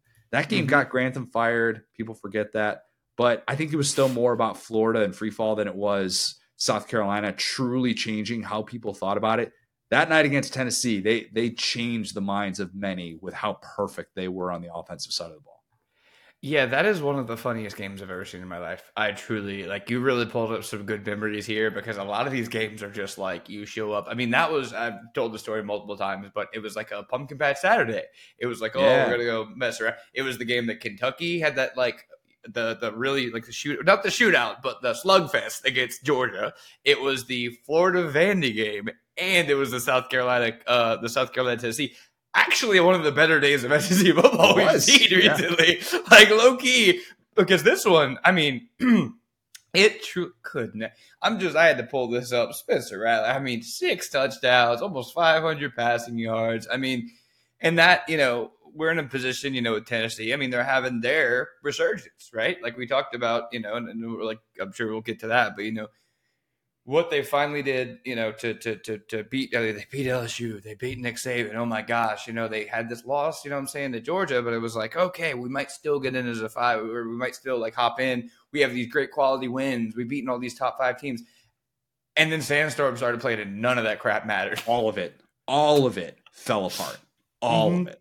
That very night. And the Hooker injury obviously was devastating, but yeah, it all just went up in smoke. And to do that on that stage, I think was the moment that Beamer had been waiting for everything to just kind of come together. Again, the Clemson win is a great one because obviously you win in Death Valley for the first time anybody had won in Death Valley since Pat Narduzzi went in there and kissed his kicker right on the mouth right afterwards and was like, man, I love you. And it was, it's 6 years. Like, that's what we're talking about. Like that was, a place where, dreams go to die, as they've said many times about Death Valley. But for him to win in Tennessee, win that game against Tennessee, not in Tennessee, to me, that just felt so significant for a program that really lacked those wins since probably, 2019 Georgia. 2020 Auburn was a big one too. But still, that was in the midst of kind of a lost season. But it had been at least 3 years since South Carolina had a true, like, oh my God, we just took down a contender type win. Yeah, I think, and I mean, I could literally talk about this game all day. This game was so cool. It was so funny. There were so many elements to it. I feel like there were so many big plays for South Carolina. Like, I had to go pull up this box score just so I could, like, visualize that this actually happened. Like, Juice Wells, the fact that he was just a portal between the 20-yard lines. Like, it was just like, okay, here you go. Yep. And it was 11 receptions for 177 and 0 touchdowns. This boy was just we got something going on. Oh man, it was incredible. Yeah, and the fact, I mean, that was, and not to say, obviously that was the whole, the offensive turnover. Like that was an offense that, wasn't very successful. They couldn't get their personnel. That that didn't really. I'm not going to revisit or like revise. Okay, well, that meant the offense was working, but for that day, everybody played their role perfectly. It was like watching the Warriors in 2015. It was like, oh my, or with Durant. I mean, sorry, like where it was like, oh, this guy's locking down the best player. This guy's hitting threes. This guy's doing this. This guy's passing, and it was like every guy was just exactly where they needed to be. And yeah, like you said, I mean, the only thing that gives us pause from truly just laughing like huge belly laugh at this game is the Hendon Hooker injury, which made things so much tougher. For Tennessee, because it's not just a funny thing that was one coach being way more prepared than the other one. It's a sad thing where it's like, well, this now derails Tennessee season, not because they got destroyed, shellacked, but I think that's I think that I can still view this game positively because it's a good thing for South Carolina. Let's build you back up, Tennessee. That's what we're going to do. That's what we're going to do. Yeah. Heupel. It's 2022 Bama. Obvious one. They rushed the field. They smoked cigars. They sent the goalposts into the Tennessee River after ending a 15-year losing streak to Bama and beating the greatest coach of all time. If that's not a how do you like me now win, I don't know what is. If you had just told me that night was the music video for How Do You Like Me Now, I would sign off on that. I would say, yep, that makes a whole lot of sense.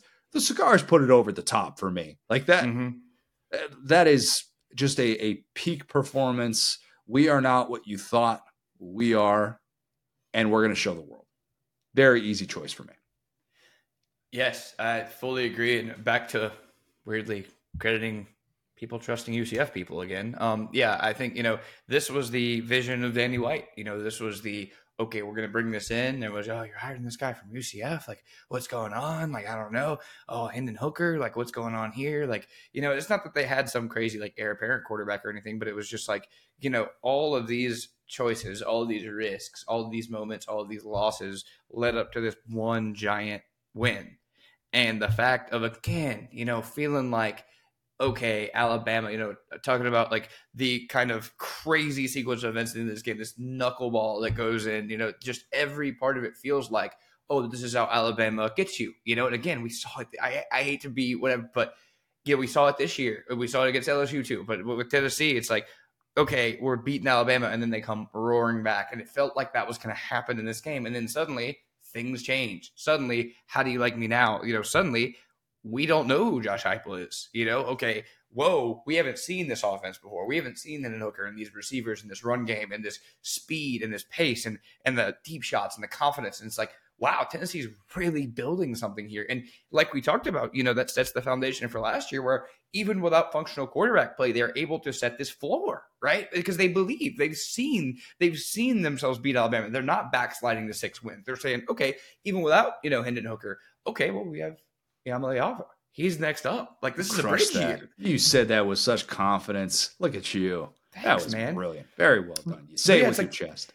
Thanks, man. But it's like, this is a bridge year. This is not, okay, here's the peak and then here's the valley. This is, wait, when you have a great team like this and these NFL players, this perfect scheme, you don't have that every year. You need to build for the next one. And that's what changed the total course of Tennessee. I will always be amazed when we look back on that game, the 2022 season as a whole for Tennessee, that Hendon Hooker was a Jeremy Pruitt recruit, a Jeremy Pruitt portal recruit, and that it was not Josh Heupel who handpicked Hendon Hooker. It was Josh Heupel who handpicked Joe Milton. It was Josh Heupel who obviously got Nico Iamaleava. Yeah. But the entire conversation with Hendon Hooker was so radically different at the time when he committed to Jeremy Pruitt. It was a very short time. What was it? A year and a half later, whatever it was that we're talking about here, where he's able to celebrate. I guess it was closer to 2 years later, wherein he is the face of college football in this moment, a moment that Tennessee fans, I'm sure, are like, is this just not going to happen in my lifetime? I'm just never going to beat Bama. I'm just never going to beat Saban. And I think Heupel doing that, and doing that before Saban retired, in a season in which Alabama had all those expectations and stuff like that, and handing them their first loss of that year, I think it definitely adds to his legacy. It adds to his resume, and it kind of, I definitely, in my opinion, put him in that $9 million club. And when he got that extension after that 2022 season, that was a huge, huge part of it, is showing that you could do it and hold on that stage. Mm-hmm. I hate to just default to games against Bama. Okay, I hate to do that. It is prevalent, and this will fade over the course of time. It will. But with Sark, it is 2023 at Bama. It is. It didn't mean that Texas was back. As great as that win was for Texas, and that Texas was returning, that's what we've established. Handing Saban his most lopsided home loss at Bama is the type of stuff you dream of. It was the way that it happened, too. Sark was brilliant that night. Ewers was as poised as you will ever see a quarterback. That fourth quarter was the type of thing that you usually see Bama do to everyone else. And Texas went into Bryant-Denny and did it to Bama. If he loses that game, and then we just, go on with everything, like loses to Oklahoma, Texas misses out on the Big 12 championship, Sark, even at 10-2, is probably getting not hot seat talk, but did he miss the window talk entering year 4? And is this, oh man, like if they all of a sudden are 8-4, then he's going on the hot seat going into that season after. and it changes kind of what you think Texas is capable of a program. But instead, you kind of blew those barriers down and you said, we can do this. Beating Saban, it just puts you in a different stratosphere. It does. Doing so in that place, it's the how do you like me now for the agent, because it gives you the ultimate trump card in those extension talks, which obviously Sark was able to get that raise. It's an easy choice, but it is the right choice. This is another kind of culmination of a person and a staff's vision, right? Because if you look through, and like yesterday, I was looking through, how these playoff teams are built, and Texas is a really interesting one because they really are not that much of a portal team. Like Quinn Ewers is kind of the exception, right? The second entry on this list, A.D. Mitchell. We've now seen him in 2 of these games, right? But if you look at really, like, there's like 25 players that made an appearance in some version of like a Big 12, all Big 12 team, right?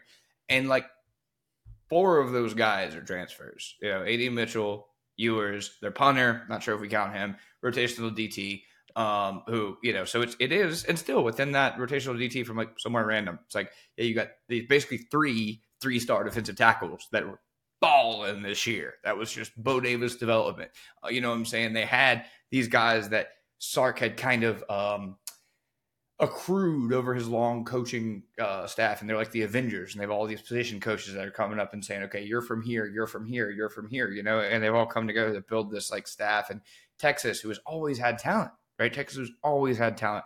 They were able to turn the key on that. He walked into a situation with a good amount of talent. It wasn't a dire, horrible situation, but a school, an administration that couldn't decide which songs to sing, an administration that was still missing Mac Brown and Vince Young, that was declaring they were back and then promptly falling off the face of the cliff. It felt like an unwinnable situation. And he built this thing a pretty old school way. He came in there and it was tough, smash mouth football. And I remember talking about it at the time and being like, yeah, Quinn Ewers has got that little bit of chip on his shoulder. He believes in himself. He's maybe like a little bit like the Joe Burrow of this team in a way. But the rest of these guys, these are Texas guys through and through. And they came into Tuscaloosa and they said, hey, you think we're this finesse team from the Big 12? You think we don't play defense out here? We are going to punch you in the freaking mouth. We're going to get these All-American D tackles, just crushing J.C. Latham and making his tape look horrible. We're going to have your quarterback looking terrible to the point where he's going to get benched against USF. We're going to have the world is going to close in on you.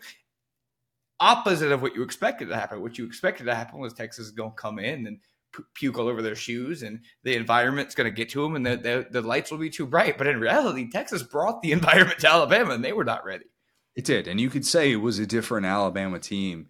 It's still, I think at the time, like even if you felt like Jalen Milroe had issues as a quarterback, it's just still a different piece. It is still a different beast to go in there and do what they did on that night, and to be able to continue, obviously, to have the season that they did. Now, if they had fallen apart and it's like, hey, they're 7-6, and this is just like, a Bama team that doesn't even get to an SEC championship, we're probably talking about it in a little bit of a different context, but that did not necessarily prove to be the case.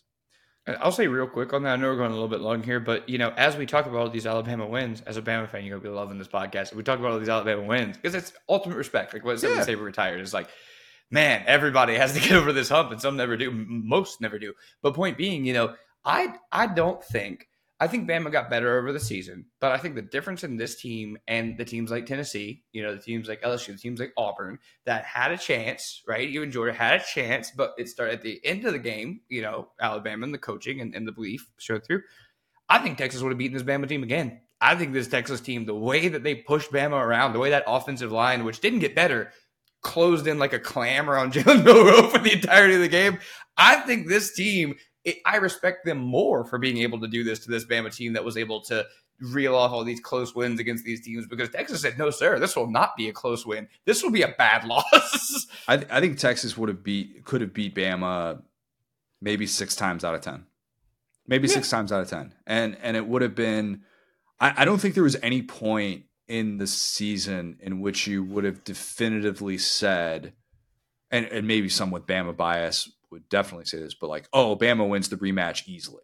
There's no point. Texas didn't open the window in that way to make it feel like that was fluky. And that was huge Oh, for yeah. Sark And to do that. it was the strength of the teams. The way that Michigan beat Alabama was up front. It was with their D-line caving in the offensive line. That's why I think Texas would have beaten them a couple more than 6 times, because how are you going to block those guys? They never blocked those guys in the history of that game. They found a way to get around them, but they were still sitting there. Yeah, it was a bad matchup. Definitely was. Mm-hmm. Elko, only 2 years to be able to do this, but it's got to be the 2023 opener against Clemson. Mm-hmm. It is also his best win. It is his first and only win against a ranked foe, which we talked about with our SEC coach Hater Facts. But national TV spotlight, it's Monday night. It's a popular preseason playoff pick, Clemson is, and they just took their will by night's end. Now, it wasn't necessarily a statistical beatdown if you're just looking at the box score, because there were some very bad Clemson turnovers, but by night's end, you could tell Clemson was done.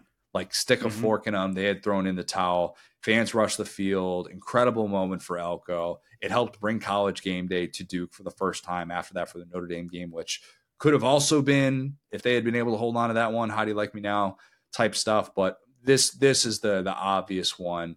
Probably helped him get that A&M job as well, to have the start that he did and to have such a spotlight on him, to feel like one of these guys who was going to get an even better job at the end of year 2. Elko, it felt like, you're right. This was a massive definitive win, and it stands alone as his "How do you like me now" game.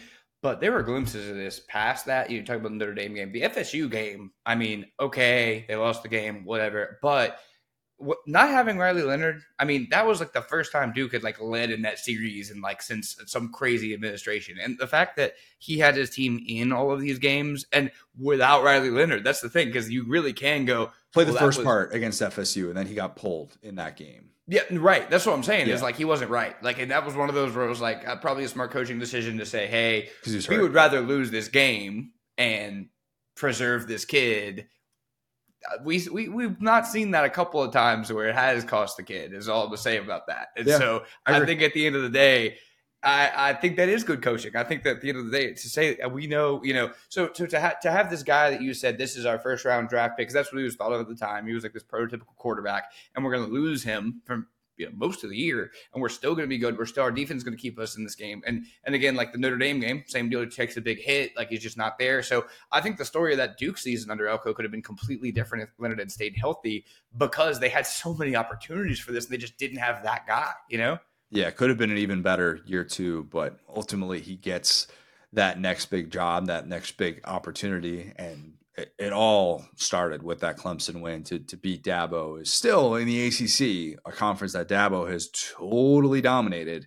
That is still a very, very difficult thing to do. It's like, okay, a Notre Dame beats Clemson or something like that, or they lose to Tennessee in the bowl game. They lost to South Carolina the year before, but being an ACC team to beat Clemson, well, even as Clemson has kind of fallen off of that national championship level, it's still a very, very difficult thing to do. Mm-hmm. Clark Lee.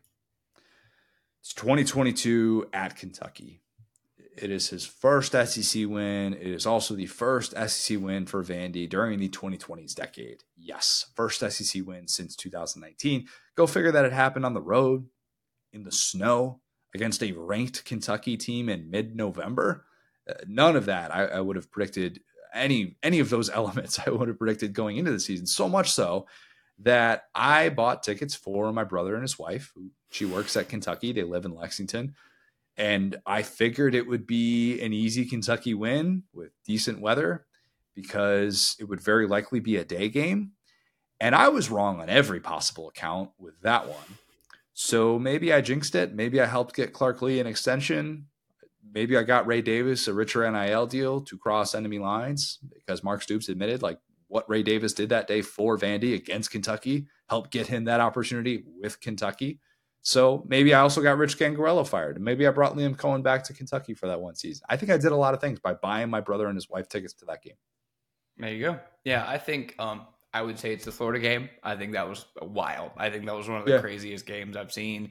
The fact that they were able to, I just think at the end of the day, logos matter in the SEC, and I think both of these are close. And when that happens, when you're a Florida team that's seen your team win national championships. You've seen your team be ranked in the top 10 as recently as 2020. You know what I'm saying? You've seen, not 2020, because I think they were like 15 and 21 anyway, or 22. So, but point being, yeah, when you've seen that and they're able to beat that team and make their guys believe, I think that was a really big deal. And it's hard to say with a guy like Clark Lee, who had a pretty, I think, disappointing year last year. It's hard to say. Very disappointing. There's no other way to sugar. Like he won 2 games and went 0 against SEC competition after getting an extension. Like it was a wildly disappointing year for Vandy.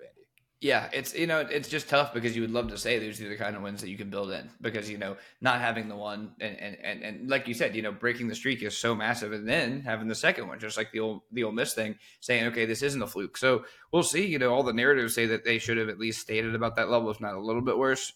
You lose Ray Davis, that does matter. He's still doing that to Florida. But point being, like I think that it's going to be very interesting next year for him, because where do you go after these 2 barometers?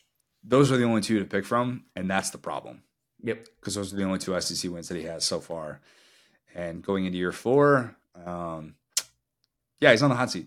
We've talked about that before, and based on the way the portal has gone for him so far, it's going to be very difficult for him to probably get a year 5, especially with that schedule and the expanded SEC. I think that'll do it. That was fun.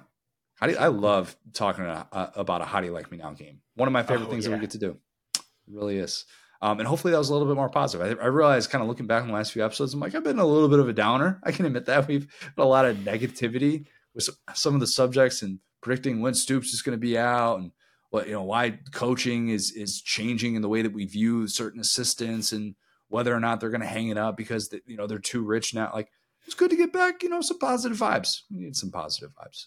Connor's just getting like pea soup spit up on him, and he's just like getting to his computer to furiously slander coaches. I don't know, the spit up game.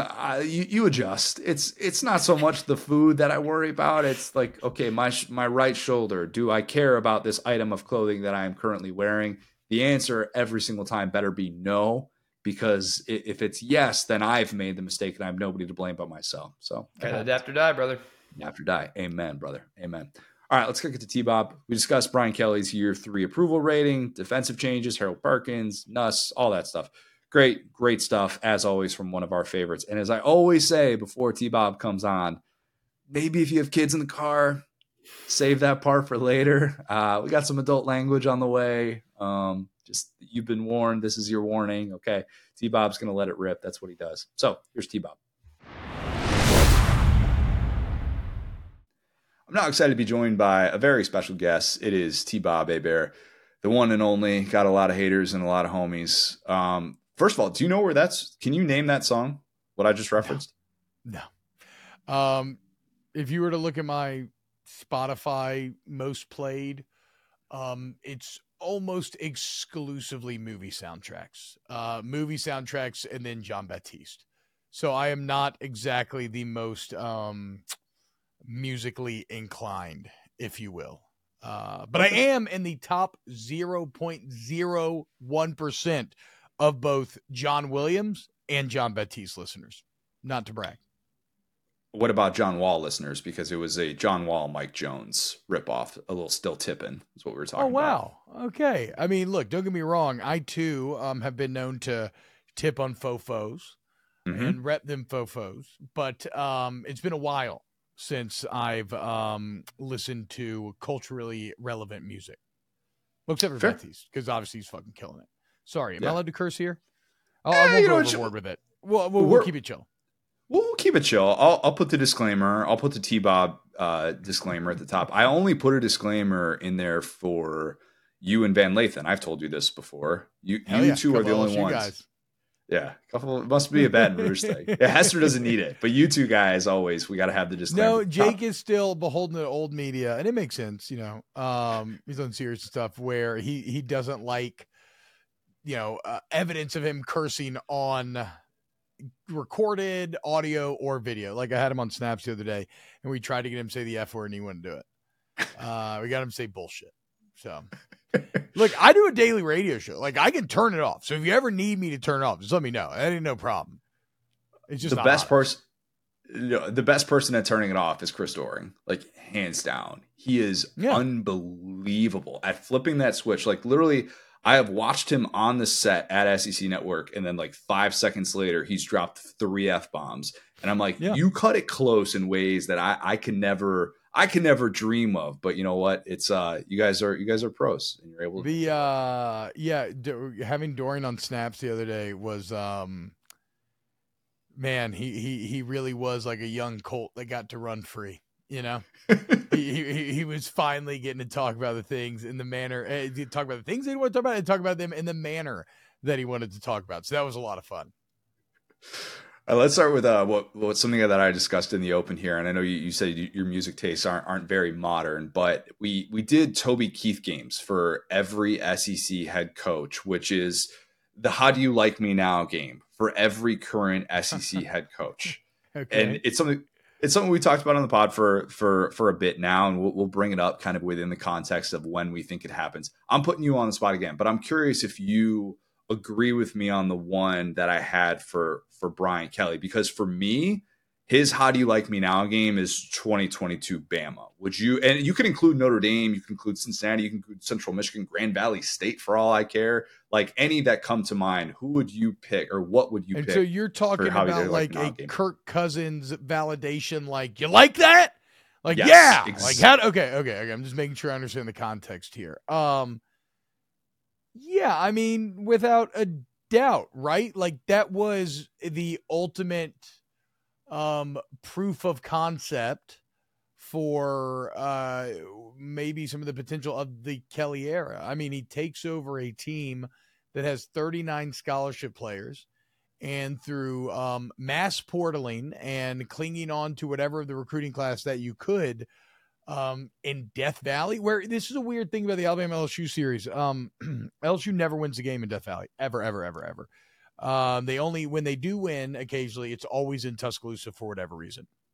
So to beat Alabama in Death Valley, and Alabama featuring Bryce Young and Will Anderson, and to do it in such exciting fashion, going for 2, last play of the game, nuts on the line, executed perfectly. Yeah, that was like, okay, he's immediately beloved. Then it ends up getting you an SEC West title. I mean, really, year one would have been a pretty unreal success had they not lost the A&M game. That pushed you to 10-4 versus 11-3, where 11-3 would have sounded. It just sounds a little sexier than does 10-4. But I mean, you look, dude, back-to-back 10-win seasons. Pretty much with his 24 class, he answers, and I'm sure we'll get into it, but he answers any real recruiting questions that you had coming in. The defensive coaching staff makeover of the offseason. The Brian Kelly / LSU stock is hot right now in the streets. It has been a favorable news cycle after favorable news cycle for them. I want to talk about that because it's crazy to think that it's year 3 already of the Kelly era. And we know the recent track record for LSU coaches, year 3, where Coach O wins a national title year 3. Les Miles obviously wins a national title year 3, which you probably remember as an innocent 18-year-old who was probably having like, I don't know, 10,000 calories a day during that redshirt year. That's just what I imagine.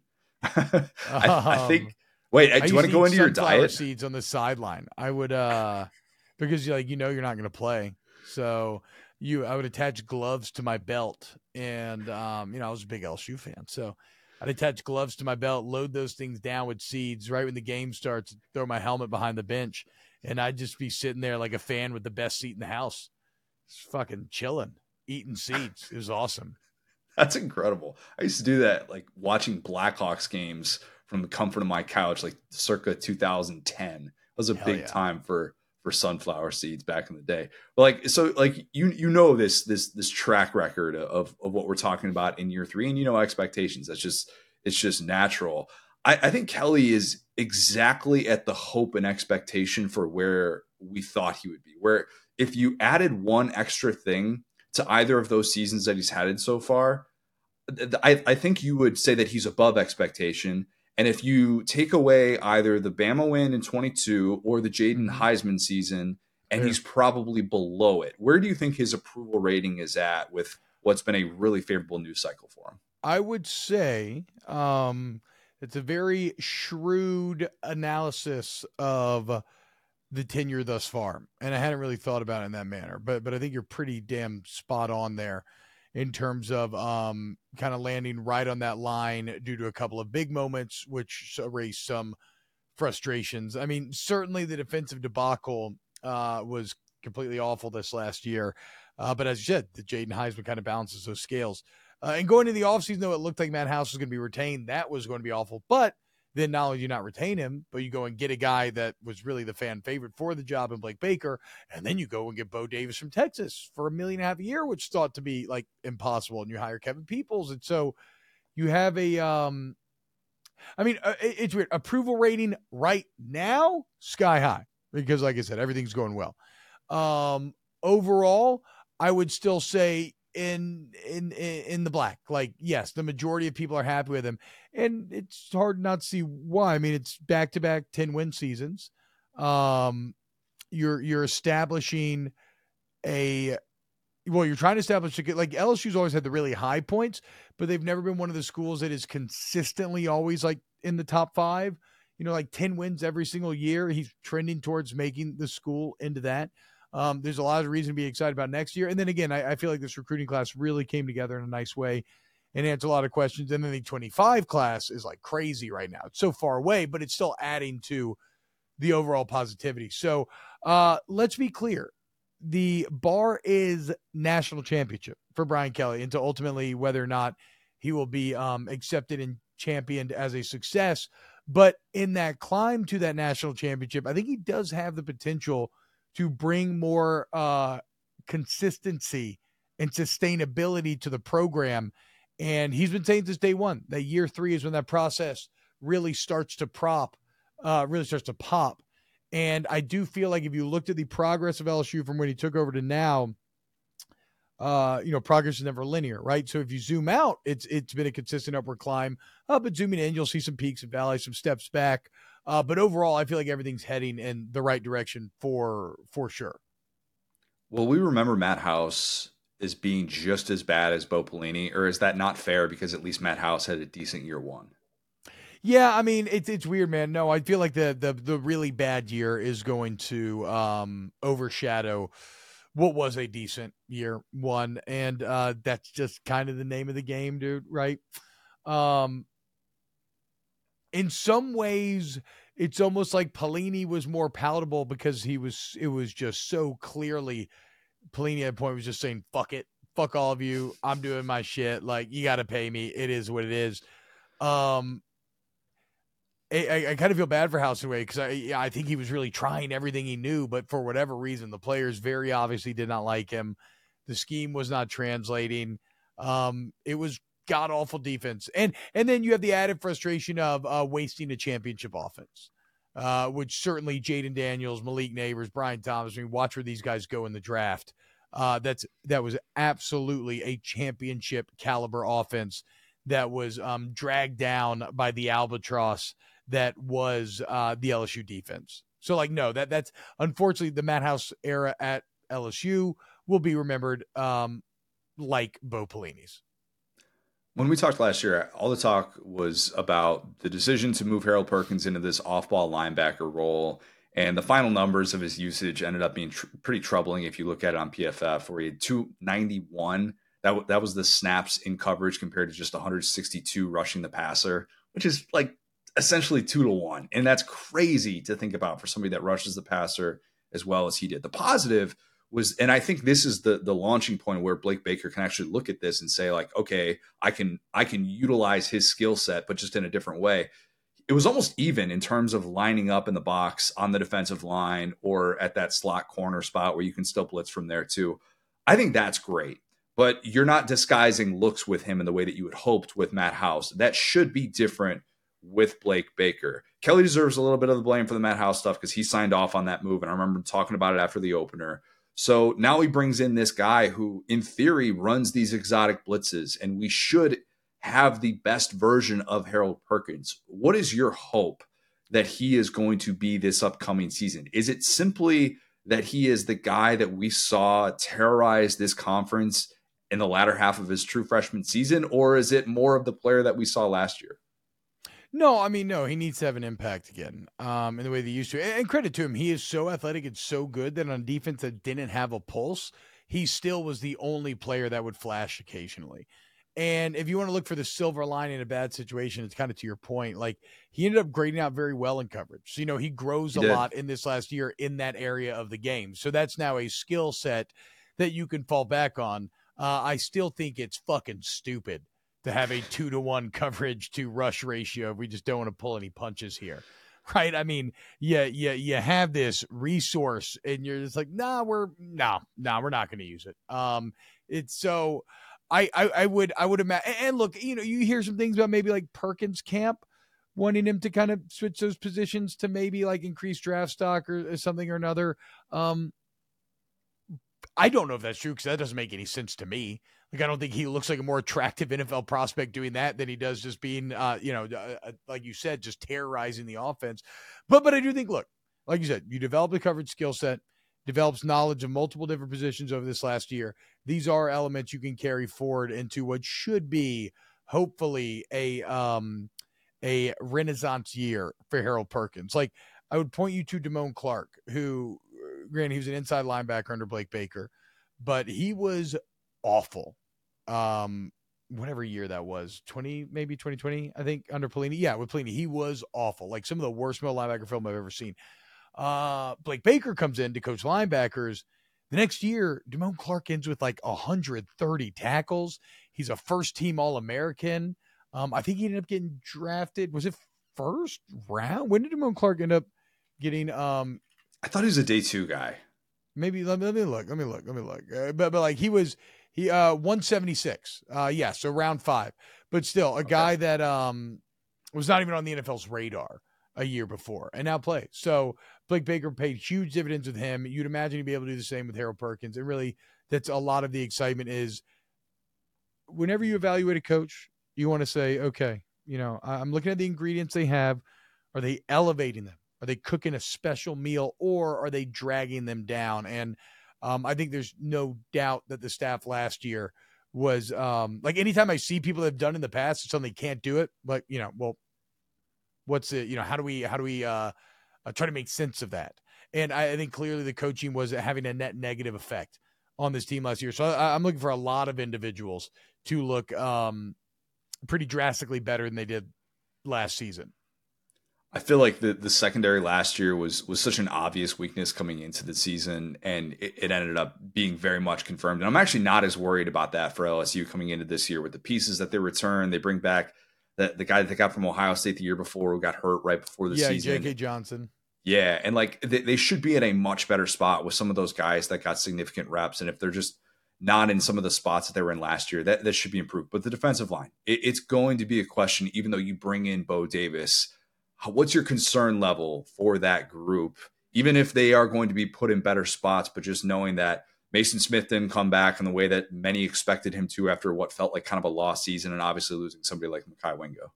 Yeah, again, Connor, I got to commend you. I think very shrewd analysis. It's hard when you talk about all the teams like you do to be this in touch with what kind of the local breakdowns of the team are, but I think you're spot on because I too am not really worried about secondary. I think Corey Raymond's going to bring a lot in that regard, and I'm blanking on the new safeties coach, but he's kind of viewed as like a young up and comer. This is his first like position coach opportunity, right? Those guys are kind of exciting sometimes. And like Kelly said the other day, he's like, we have like 17 or maybe it was 18 like scholarship DBs. Like somebody's going to step up. Like he's not going to the portal, right? They have no interior defensive linemen. I think they have 3 guys on scholarship right now. Really, the zombie hand coming out of the Matt House grave was the fact that it results in Mekhi Wingo and Mason Smith leaving for the NFL. And Mekhi Wingo right there with Harold Perkins as one of those guys that was an All-American the year before and then awful this year. And how do you make sense of that, right? And then Mason Smith, somebody with all the potential in the world, career gets kind of upset by injuries, and you would have thought nobody would have been better helped by coming back to LSU and learning Bo Davis and Mason Smith would. But I don't know if it was like the timing of the move. Maybe Smith was just done. But and the Smith thing's interesting because like I think he's actually taking a financial risk. I'm used to guys leaving early back in the day where it's just like, look, I got to go make money. Even if I can be a higher draft pick, I got to get paid. Like, I don't know that Mason Smith will make a team. He may, because he's such a physical freak, but like where he gets drafted, he might be making less than what he was making at LSU. So I'm kind of shocked that he decided to do that. I hope he does make it because his potential was through the roof pre-injury. And I don't think he was put in positions to succeed. So anyway, they have like 3 guys, and that's the big question mark. You know, how much can you coach a group up? They're talking about cross-training some guys, some of the bigger DNs. They're talking about maybe working some O linemen over to D line. But even then, I've seen plenty of D linemen become incredible offensive linemen. I've never seen it work the other way. At least beyond just maybe a rotational guy. Like I've never seen an O lineman go play D line to be incredible. And that's because generally D linemen are more athletic. And so they translate better making that switch. So, I mean, certainly they're going to put their thumb on the scale for the spring second transfer portal window. Like if any interior defensive lineman becomes available, I think LSU will be, there first in line saying, hey, come on down. But that is the major Achilles heel of this entire team right now. Otherwise, the roster's pretty damn nice, pretty much in every other regard. Are you saying that you could not have at any point during your college career said, you know what, guys, I realize you need some help on the interior defensive line. Yeah. Let me just swing over there and see how that goes. Yeah, exactly. Right. I mean, and it's funny because one of my buddies who would go on to be an All-American offensive lineman, Will Blackwell, was initially a defensive end coming out of high school. And we tried to tell him, bro, you're white. It's not going to happen. The curse of Chase Pittman at LSU, like just go ahead and speed it up. Just come on over here from the jump. And sure enough, year later, he's on the O-line. And he ends his senior year as an All-American. My guy Joe Barksdale was one of the biggest defensive recruits in the entire country. He switched to O-line a year in, and he goes on to be All-SEC, shuts down Von Miller in the Cotton Bowl, plays in the NFL for 7 years. So again, I've seen it work a ton that direction. I've literally don't think I've ever seen it work the other way. I think one of the most disappointing units of the 2020 so far is the LSU defense. Like it's in that conversation. Fair. It has to be. Like A&M's offense is part of that. Ultimately, I went with Florida's defense because they didn't even have the one good year. I mean, it's just been a disaster. You could just extend that to the Florida program as a whole. It's kind of a bummer. I mean, Graham Mertz put up some okay stats last year, but it's wild the fall of Florida. The Trask offense in 2020 still like put up a lot of points. Oh, I forgot that was 2020. Yeah, they were awesome. That's true. Not against LSU fair. On that day, but we all remember a certain thrown shoe being a part of it. But like, how crazy is that to think about? Because I mean, for so long it was just set it and forget it with the LSU defense, and it's been more of like a systemic problem that they continue to struggle with this. And there's hope now that it changes, but man, it hasn't been what it once was. And I think that's an understatement.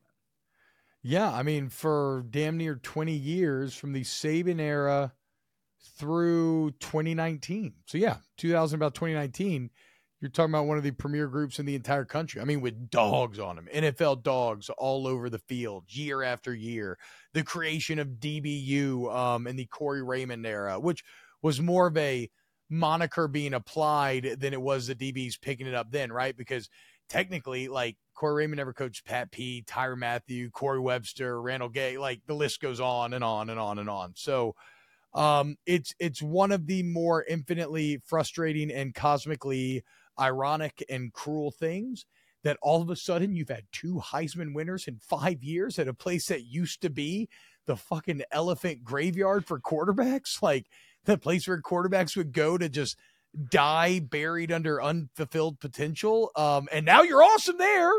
And you finally see all the skill players like just thriving. And now you can't figure it out defensively. And if you can ever marry the two, then that's how Kelly would obviously finally achieve that consistency that has eluded every LSU coach thus far. Let's close with the conversation about the quarterback. I think the ceiling for Nussmeier is Carson Beck, Mac Jones level, where you can tell this is someone who had to wait his turn, and by year 4, he's kind of chomping at the bit. You don't talk about some of the first year mistakes with him because it's like, all right, this guy was draft eligible last year. But I think the floor for him and his style, and I think we even saw a little bit of this, is like a 2018 Jake Bentley, or like a Felipe Franks at Florida, where like some of these decisions, man, you're These like are the names talent I is have there. not heard in a long time. Is that fair? Like a fair scale for Nuss? I mean, it's not an unfair scale, but let me tell you, if you turn in Jake Bentley numbers after a Heisman year, ooh, that's going to not feel great to the fan base. That will create heat. I mean, we know in this business, excuse me, the objective results are not actually what determines the temperature of a fan base. It's all about where the results land in relation to the expectation. And the expectation for Nuss is not to be Jaden Daniels, but it is to kick ass. And look, I'll say this. I came away very impressed from the bowl game. And it's not the raw stats, which are nice, right? 395, 3 touchdowns, 1 pick. Great. It's the situational success. Going down 14 points at 2 different times in the game. Getting the ball back with 6 minutes left, needing a touchdown, and having to stare down 98 yards of field, right? And then going and making it happen and leading a game-winning drive. Like, that's why I come away very bullish about the potential of Garrett Nussmeier. It has nothing to do with nearly throwing for 400. And I don't like to say this way because it feels derogatory. And quite frankly, I love this guy. I love Miles Brennan. And I think one of the saddest stories about LSU is Miles Brennan's career being derailed by multiple crazy injuries. But if you don't win that game, then you're going to be viewed like Miles was, right? Where, yeah, he put up crazy stats against Mississippi State, but he fucking lost. He put up crazy stats against Mizzou, but you lost, right? And so it's like, or he didn't win it. It doesn't matter. But the point is, like, him getting that win was actually critical, I think, to getting a firm chokehold on that job and letting the coaches and fans know that, look, no, the moment will not be too big. You got a guy who's going to score high in the intangible department. And hopefully he'll have a better defense behind him, right? Because that's the craziest thing about what Jaden did last year is he managed to shoulder the burden of that defense and never feel like he was pressing. Maybe outside of the Florida State game to open up the year, like he did a good job of executing throughout, which is crazy because every single drive last season, it felt like if you don't score, you're done. Like, because you'll just lose pace. And so Nuss should at least have potentially a substantial amount of that burden lifted, which would kind of even out whatever regression you see, in theory at least. And the hope would be that would even out whatever regression you're going to see going from a Heisman winner who had the best statistical season we've seen out of any Heisman winner since like the 70s to Garrett Nussmeier. Don't tell Joe Collette that he did that, but yeah, we don't need to go down that road with Jaden. Who was Collette on? Was Collette on Penix? Who is he on? He was on Penix post playoff game and saying that retroactively Penix deserved the Heisman over Jaden Daniels, who did not play. I mean, look, I love Penix. That was a big Husky boy all last couple of years. And speaking of cruel irony, now the guy that I championed for the last couple of years in charge at Alabama. But yeah, I mean, look, I think how we evaluate the Heisman is pretty stupid. I think we're all prisoners of the moment. I think it's a quarterback award almost exclusively. I think we use all sorts of shifting targets. And I don't think that's the worst thing, actually. I shouldn't say it's stupid. I think sometimes there are things where not having the most codified set of rules is not a disadvantage because it does allow you to kind of, through the power of social democracy, kind of chip away and sculpt and hammer out, okay, you know what? I think this is actually the winner this year. And like there was a very specific set of circumstances that led to Jaden Daniels winning that. And it's kind of how it was arrived at. So that's, I guess it's actually not when I say stupid, I should have just said, if you're coming there looking for consistency in how we award it, like you're not going to find it. Right. And that's fine. And that's fine. I don't think that's a bad thing necessarily. If we're having conversations about Garrett Nussmeier as it relates to the Heisman Trophy, would be, I think, everything LSU fans could have hoped and dreamed for.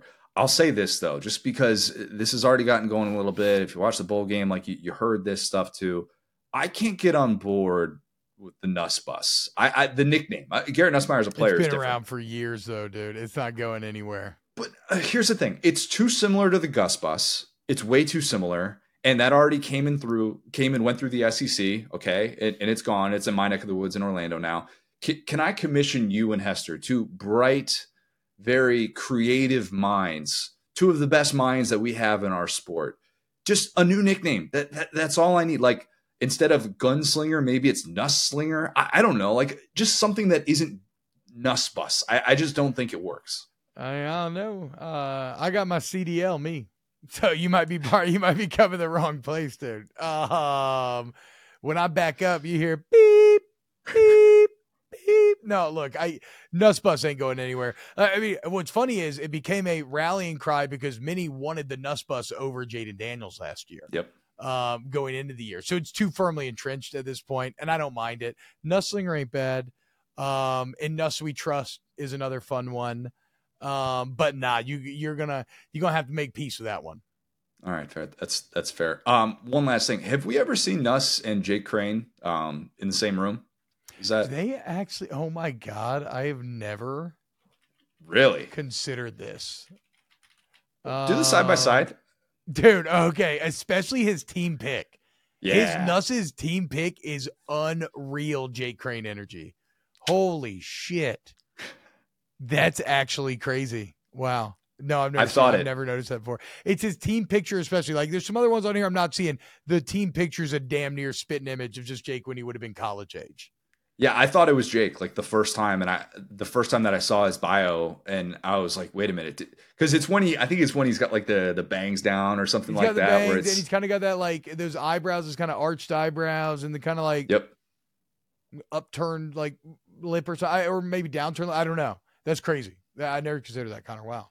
Just blew your mind on a Thursday morning. That's just how we do it, man. It's my birthday T-Bob. Tomorrow. Is it really? So by the time people are listening to this, it'll be your birthday. Wish T-Bob a happy birthday. 35. Everybody you already follow him on Twitter. How do you feel about this? that? I'm so fucking pumped, dude, because today, World of Warcraft Season of Discovery Phase 2 dropping, level cap raised to 40. Let's go, boys. Raid tonight in BFD. Let's go. Hoping for some good loot for the birthday. We'll see. I have no idea what you just said. I'm going to. You are in a different world than I am. Hit me up on the Lava Lash server. I'm a dwarf priest, T-Bob. If you need some gear award, I'm your man. Do you want to give out your chess name? Do you play people online in chess too? Shit, do I play people online in chess? I just had a call yesterday with chess.com. I'm going to be commentating their Blitz Champ series, which are college football players playing chess tournaments. Fuck yeah. T-Bob 53 on chess.com. I ain't scared. Hit me up. College football players playing chess. What is that? What is that market? Chess. Look at this. You know I stay ready. If you're listening, I just panned over in my office to my 2 chess sets. One Lord of the Rings kind of decorative fun set, and one just classic travel set. No, look, chess.com is the largest chess app in the world, largest chess website in the world. You know, hundreds of millions of subscribers, and they do incredible content. Yesterday, watching Alireza Firouzja versus Magnus Carlsen in the finals was incredible, and then it's kind of insane to think that I'm going to be commentating with actual chess GMs, and I'm shit. But I'm going to be commentating with actual chess GMs covering chess. I have to pinch myself. It's like a true dream come true. College football players playing chess is not anything I ever thought would be. It's called Blitz Champs. They do NFL tournaments as well. I can't remember who won the first Blitz Champs. Joe Burrow is very famously a massive chess.com player. He was playing games right before the AFC Championship that he beat Pat Mahomes in a couple of years ago. There's the Blitz Champs is their NFL version where they get football players and college players to compete in tournaments. Like last Blitz Champs, there's Larry Fitzgerald, Kayvon Thibodeau, Mari Cooper, Will Davis, Rick Armstead, and others. And they're doing it with colleges too now, where like I'm going to be commentating Maryland. Like a bunch of the Maryland players are going to get together. I guess Michigan played a turn, like they've done it like that. So I'm pumped. They do Pog Champs, which are streamers playing chess. The chess community online is incredible. It's the absolute best. As versatile as they come. T-Bob, you're the best, man. Appreciate it. We'll do it again soon. All right, Connor. Later, man. So in case you missed it, Georgia fans definitely did not miss it, but Kirk Herbstreit told Dominic Raiola, the dad of former Georgia quarterback commits and eventual Nebraska flip Dylan Raiola, that guy, Kirby advised to flip from Georgia to Nebraska. And if you didn't hear what happened with this or like the context of it, we're going to go through all of it because Dylan Raiola's dad, Dominic Raiola, went on Rivals and shared this quote. He said, "When this was happening, I'll bring up one guy's name. His name is Kirk Herbstreit. When he saw the smoke about Dylan entertaining Nebraska, he was like, call me. He was like, dude, if this is true, he's got to do it. His affinity for Nebraska, for a guy like that to tell me and get behind me, I knew he needed to do it, but I wasn't going to sit here and say, you need to go change that place or be a part of the change of that place. So when Kirk told me that, I was like, man, I had other coaches reach out and say the place is special and Coach Rule is a special leader." Close quote. Okay, so a lot of people will look at what Herbie did and say, what's the problem? This is a guy who gets paid a lot of money to provide his opinion. There's nothing wrong with this.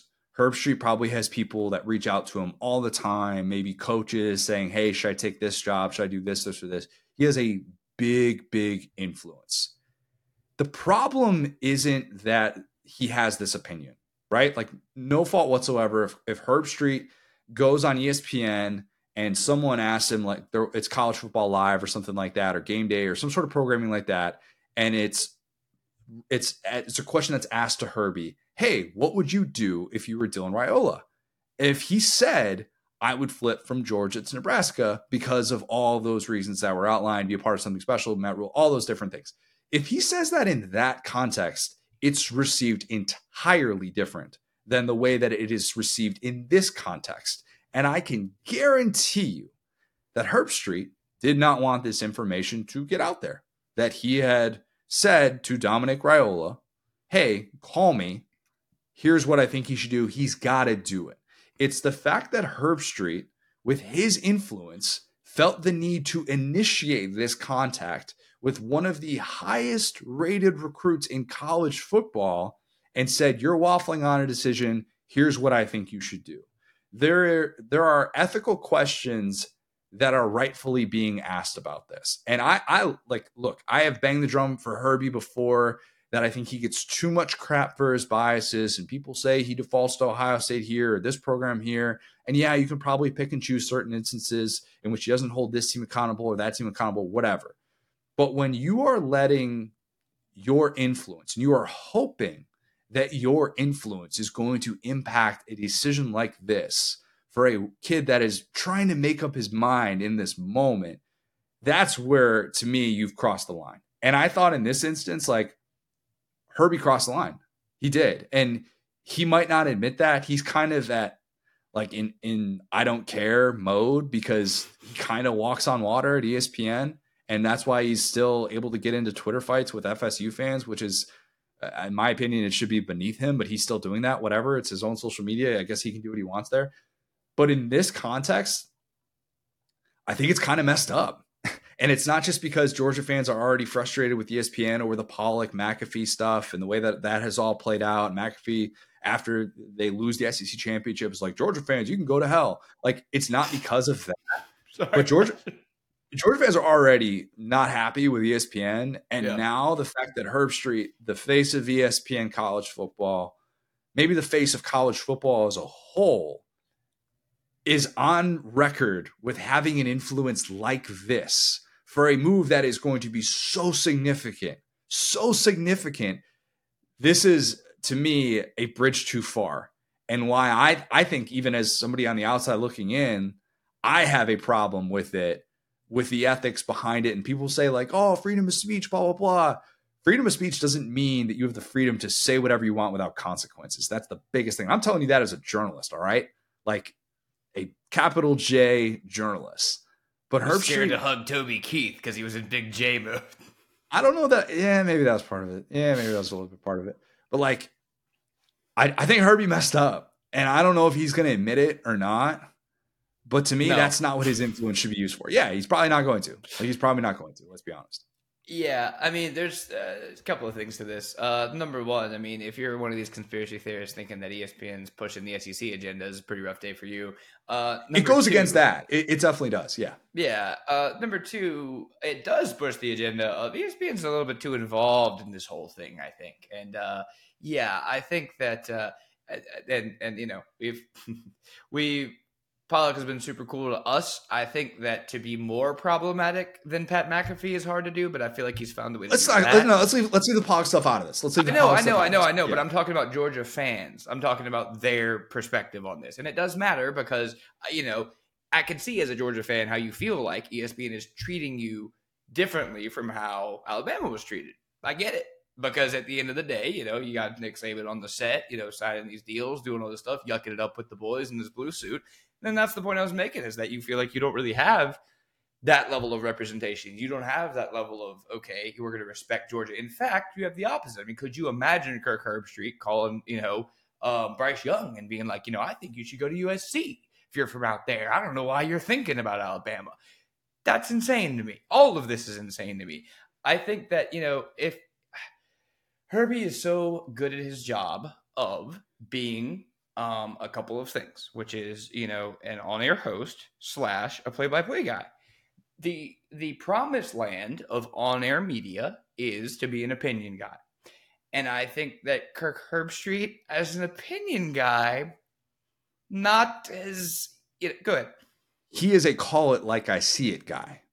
He has prided himself on being that. And even if you don't agree with his opinion, and I don't agree with his opinion on the Florida State playoff stuff, but he is entitled to that, to have that opinion. And that is okay. Where it crosses the line to me is when you are not the person that is just being consulted for advice. If Dominic Raiola says, you know what, I wonder how Herbstreit feels about this. And he calls him up and he's like, look, honest opinion, man. What should my kid do? What should my kid do? And Herbie's like, yeah, you know, I think he should do this. Different. Entirely different. But Herbstreit took the initiative. He went out of his way to say, call me. He's got to do it. He's got to flip. That is if you want to pat someone on the back for a college commitment, hey, think you really ended up in the right place. Right. Think you did what's going to benefit. Different. Totally different story. But to me, you can't pride yourself on being the call it like you see it guy, which Herbstreit has built a 3-decade-long successful career on, and then do things like that, and then expect people not to bring that stuff up. That's the issue. Yes, and we have compared, we talked about quality of life in the landscape of college football. We talked about Herbie and Stephen A. Smith as two guys that are working really hard, and they're kind of at the top of their industry. Well, there's a big difference between those two guys. Stephen A. Smith is a content creator. He is a person who creates stories. His opinions go out, and that is the story. Kirk Herbstreit is a content accentuator, okay? And he's one of the best potentially the best in the business at that. But don't get it twisted. If you're Kirk Herbstreit, you are not a content creator. It is not your role. It is not your job to go interfere with the landscape of college football and create a story. We like you because of your perceived objectivity, right? Even as an SEC guy, I can say you're a former Ohio State quarterback, but I respect you because I know that you're not going to give Ohio State preferential treatment. Well, when you go to bat for Nebraska, I mean, it's one thing to call the guy and say Ohio State, at least you're helping out your alma mater. What has Nebraska done for you? Herbstreit's doing the thing that I hate, Will. He's doing the college football would be better if traditional program were good. Yeah. And that is, in my opinion, even tougher to stomach if this were a story where Desmond Howard is trying to get this guy to his alma mater, which, look, I'm sure Desmond Howard does plenty of that for Michigan. Sure he doesn't hide his Michigan stuff. Yeah. Get your biases out there. Let them be known. But if you're doing this behind closed doors and we find out about it from somebody else, that's a tough thing, man. That is a tough thing. And like, Herbstreit's going to be looked at in a different way. Like I continue to say, he is in a different spot than I think he was even 3-4 years ago, and how he's being perceived. And especially now when these media contracts are so aligned with specific conferences. Yep. And so, yes, while you are no longer aligned with the Big Ten at ESPN, that is something that is going to combat some of that bias. I get that. If you are guy that says sport is better as a whole when this happens, and I'm going to do what I can to make this, that's where you're like, wait, so what? You did what? That is a place where I am in agreement that fans should be ruffled by that, and that it shouldn't sit particularly well that he is using his influence in that way. Yes, I'm so glad that was literally going to be my next point, is that's the worst type of fan, is like national person who's like usually mainly an NFL fan that comes in and says, I'd just love it if Miami and USC were good. It's like, dude, I don't care. They need to get their crap together if they want to be good. They're not special. I enjoy watching Iowa. That's a bad example. I enjoy watching Utah. Okay. I don't enjoy watching Iowa. I enjoy watching Utah. But point being, the brands like, okay, it almost validates two different conspiracies. And like I said, if you're a Georgia fan before this, I would be going, because a lot of this is Georgia being compared, like I said, to Alabama, and us a lot of our conversations with Georgia fans is them going, like the thing that Cook said the other day, where he's like, this is all a conspiracy, where they knew Saban was going to retire. You saw that, right? Yes, saw that.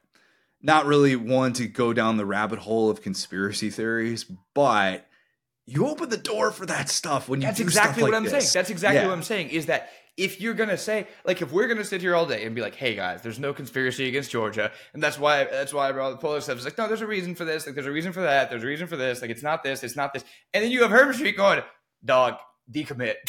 It's crazy to say, because it validates the one conspiracy that they hate Georgia, and us, we have to go, yeah, that's kind of a conspiracy. And then the other end of it, it's the national media, like you said, saying, looking out for themselves, looking out for the product and making this more commercialized. And again, that one's not a conspiracy as far as networks influencing stuff, as far as the big brands coming to the top, and when you see someone who has nothing to financially gain from this, like, it's one thing if it's the ESPN executives saying we'd rather if Nebraska was good, but what do you care, Herbstreit? It's not like you get a bigger check if Nebraska's good. You just kind of want that, I guess, because you have this vision of how you want the sport to be. And hey, guess what? You guys are making the sport the way you want it enough. All right. I feel like Herbstreit, there have been so many times I've watched him on College Game Day over the years where I can see the wheels spinning in his head of, if he says this, then this is how that will be perceived. And I think he is usually so good at that. But there have just been a few of these instances. Maybe it's because he has such a high standard for that there have just been a few of these instances where I'm like, man, those wheels aren't spinning the same way that they were before. And that can be a problem. That can be a problem when you have that type of audience, that type of influence, and how well known you are and how you're now going to be perceived in the sport, where your reputation is everything at this point. Okay. It just is, with all the platforms that he's on. But yeah, I thought it was worth bringing up because I know a lot of Georgia fans, a lot of people just in college football as a whole kind of have opinions on it. And if you're coming at me with the pro, like you're a Nebraska fan, like, sit this one out. Welcome to the national conversation. Good to have you. Anyway, so point being, like, no, but again, if you're a Georgia fan, you're right. Like, you're right. This is bad, and feels like a conspiracy, dog. I'm gonna be honest with you. Yeah. All right, jersey contest. I saved it for you. Who is the best Cub that I can have on this jersey that I'm rocking? I'm rocking a blue Cubs jersey. Who is the best person that you could see when I turn around and show you my back? And I'll give you a hint. Man. He is not currently on the Cubs, but he is currently in Major League Baseball. Oh, okay. Well, guess number one, Schwarber. Come on. Our guy. You knew it. You knew it. You just knew it. Yep. Schwarber is my guy. Like, in every possible way. Indiana guy, was living in Nebraska when he was in the College World Series, drove the 2 hours, 45 minutes to be able to see him play on that stage. Cubs draft him. So excited. Like, Chonk, lad, Schwarber, big happy boy. He's everything I wish I could be. It's so many ways. Like I even did the whole like, oh, I'm a catcher. No, I'm gonna go play in the outfield thing, like in high school, and obviously not to the success that Schwarber was able to do in Major League Baseball. But yeah, my brother actually won it. My brother got us like 3 wedding presents or something. He was way too generous. He really was. But he got myself and Lauren both Schwarber jerseys. And so I've had this since, I got it 2016, like right before their run to the World Series, and wore it to death during October. And it was, I don't want to say a good luck charm. No, I do want to say it was a good luck charm. Very much so, brought the good vibes. And I love Schwarber. And my uncle would always text my brother and I, because he was not a Schwarber guy. Schwarber sucks whenever he'd go 0 for 4 with 4 Ks. And my brother and I would always text him whenever he would, hit a 460-foot bomb, and he'd be like 2 for 4 with a couple of homers, and like, Schwarber sucks. And we would say the same thing back to him because he doesn't, and he clearly doesn't. And the fact that the Cubs couldn't find, $8 million to be able to pay him is just the most maddening thing ever, because all of the teams that he's on are freaking good, and it's not an accident. And it's because he is the ultimate vibes guy. I love Schwarber. I will always root for him. He's the absolute man. I will wear this jersey with pride, even though he is sadly no longer on the Cubs. Yeah, that's a guy we connected over early. I loved him as well for the aforementioned reasons. And again, plays the game in a very entertaining way. He's not going to have a lot of routine. He's not a bunter, that Schwarber. You know what I'm saying? Bunting sucks, and so does anyone who thinks it's good. All right, correct. Yeah, getting rid of the or like kind of adding the DH, I think was good. Again, I'm not an NL baseball guy, but I think that having more Schwarbers out there is good. So point being, and I guess there's only one Schwarber, right? But yeah, I think that's super cool. My first guess was going to be Arrieta because you guys look a little similar, but Schwarber would have been number 2. When I grow out the beard at uncomfortable, get food stuck in it lengths, I can pull off the Arrieta thing just from a facial profile thing. Mm-hmm. The physical attributes. I mean, he is insanely yoked. I mean, yoked to levels that you're like, people always assumed that because of when he blew up that he was on steroids, because he's also, in ridiculous shape. But yeah, I've heard the Arrieta comparison when the beard is very, very long. Actually, when the Cubs were in the midst of the World Series run, and I really grew it out because, playoff beard, maybe that's a little bit more of a hockey thing, but had to go for it. And that was when I was feeling my most Arrieta like. But no, Schwarbo, that's my guy, man. God, he's a king. And I mean, unfortunately, the Phillies are the Phillies, right? Like, it's hard to root for the Phillies. I fully understand it. But the silver lining is we get to see him in these postseason runs, and he deserves it. I think that I think baseball is good when he's in the postseason. Let's say it that way. So that's the take. Well, don't give me this Miami needs to be good for college. College football is better when Miami's good. Major League Baseball is better when Kyle Schwarber is hitting bombs in the playoffs. That's all I know. Okay. Sorry if that makes me a little bit a lazy baseball fan, but it's the God honest truth. Nobody can. Don't give me the leadoff guy that's going to get you a nice little single that puts you in a better position later in the game. Give me the dude who just hits a nuke on the first pitch while I'm like in the restroom, but I'm like, what? Yes. It's already 1-0. Yes. That's him. Yes, Schwarber, the absolute best.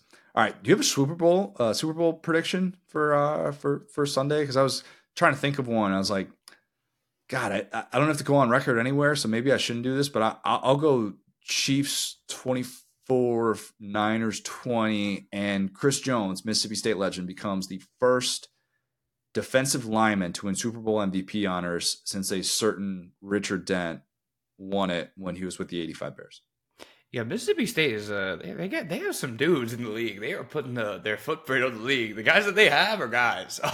But yeah, I would say Niners 27, Chiefs 24. I think that this feels like the Niners year. I feel like they've, yet to be an underdog in a game. I think McCaffrey's finally healthy, which is a really big deal. I don't think Brock Purdy is any good, but it doesn't seem to matter. Seems like it, again, Wilkes not any good. Doesn't really feel like it matters. It feels like these guys just have creatures all over the ball. It's a lot. Think about Isaiah Pacheco running over a Steve Wilkes defense. Oh no. That's advantage. Compelling argument you just made right there. Yeah.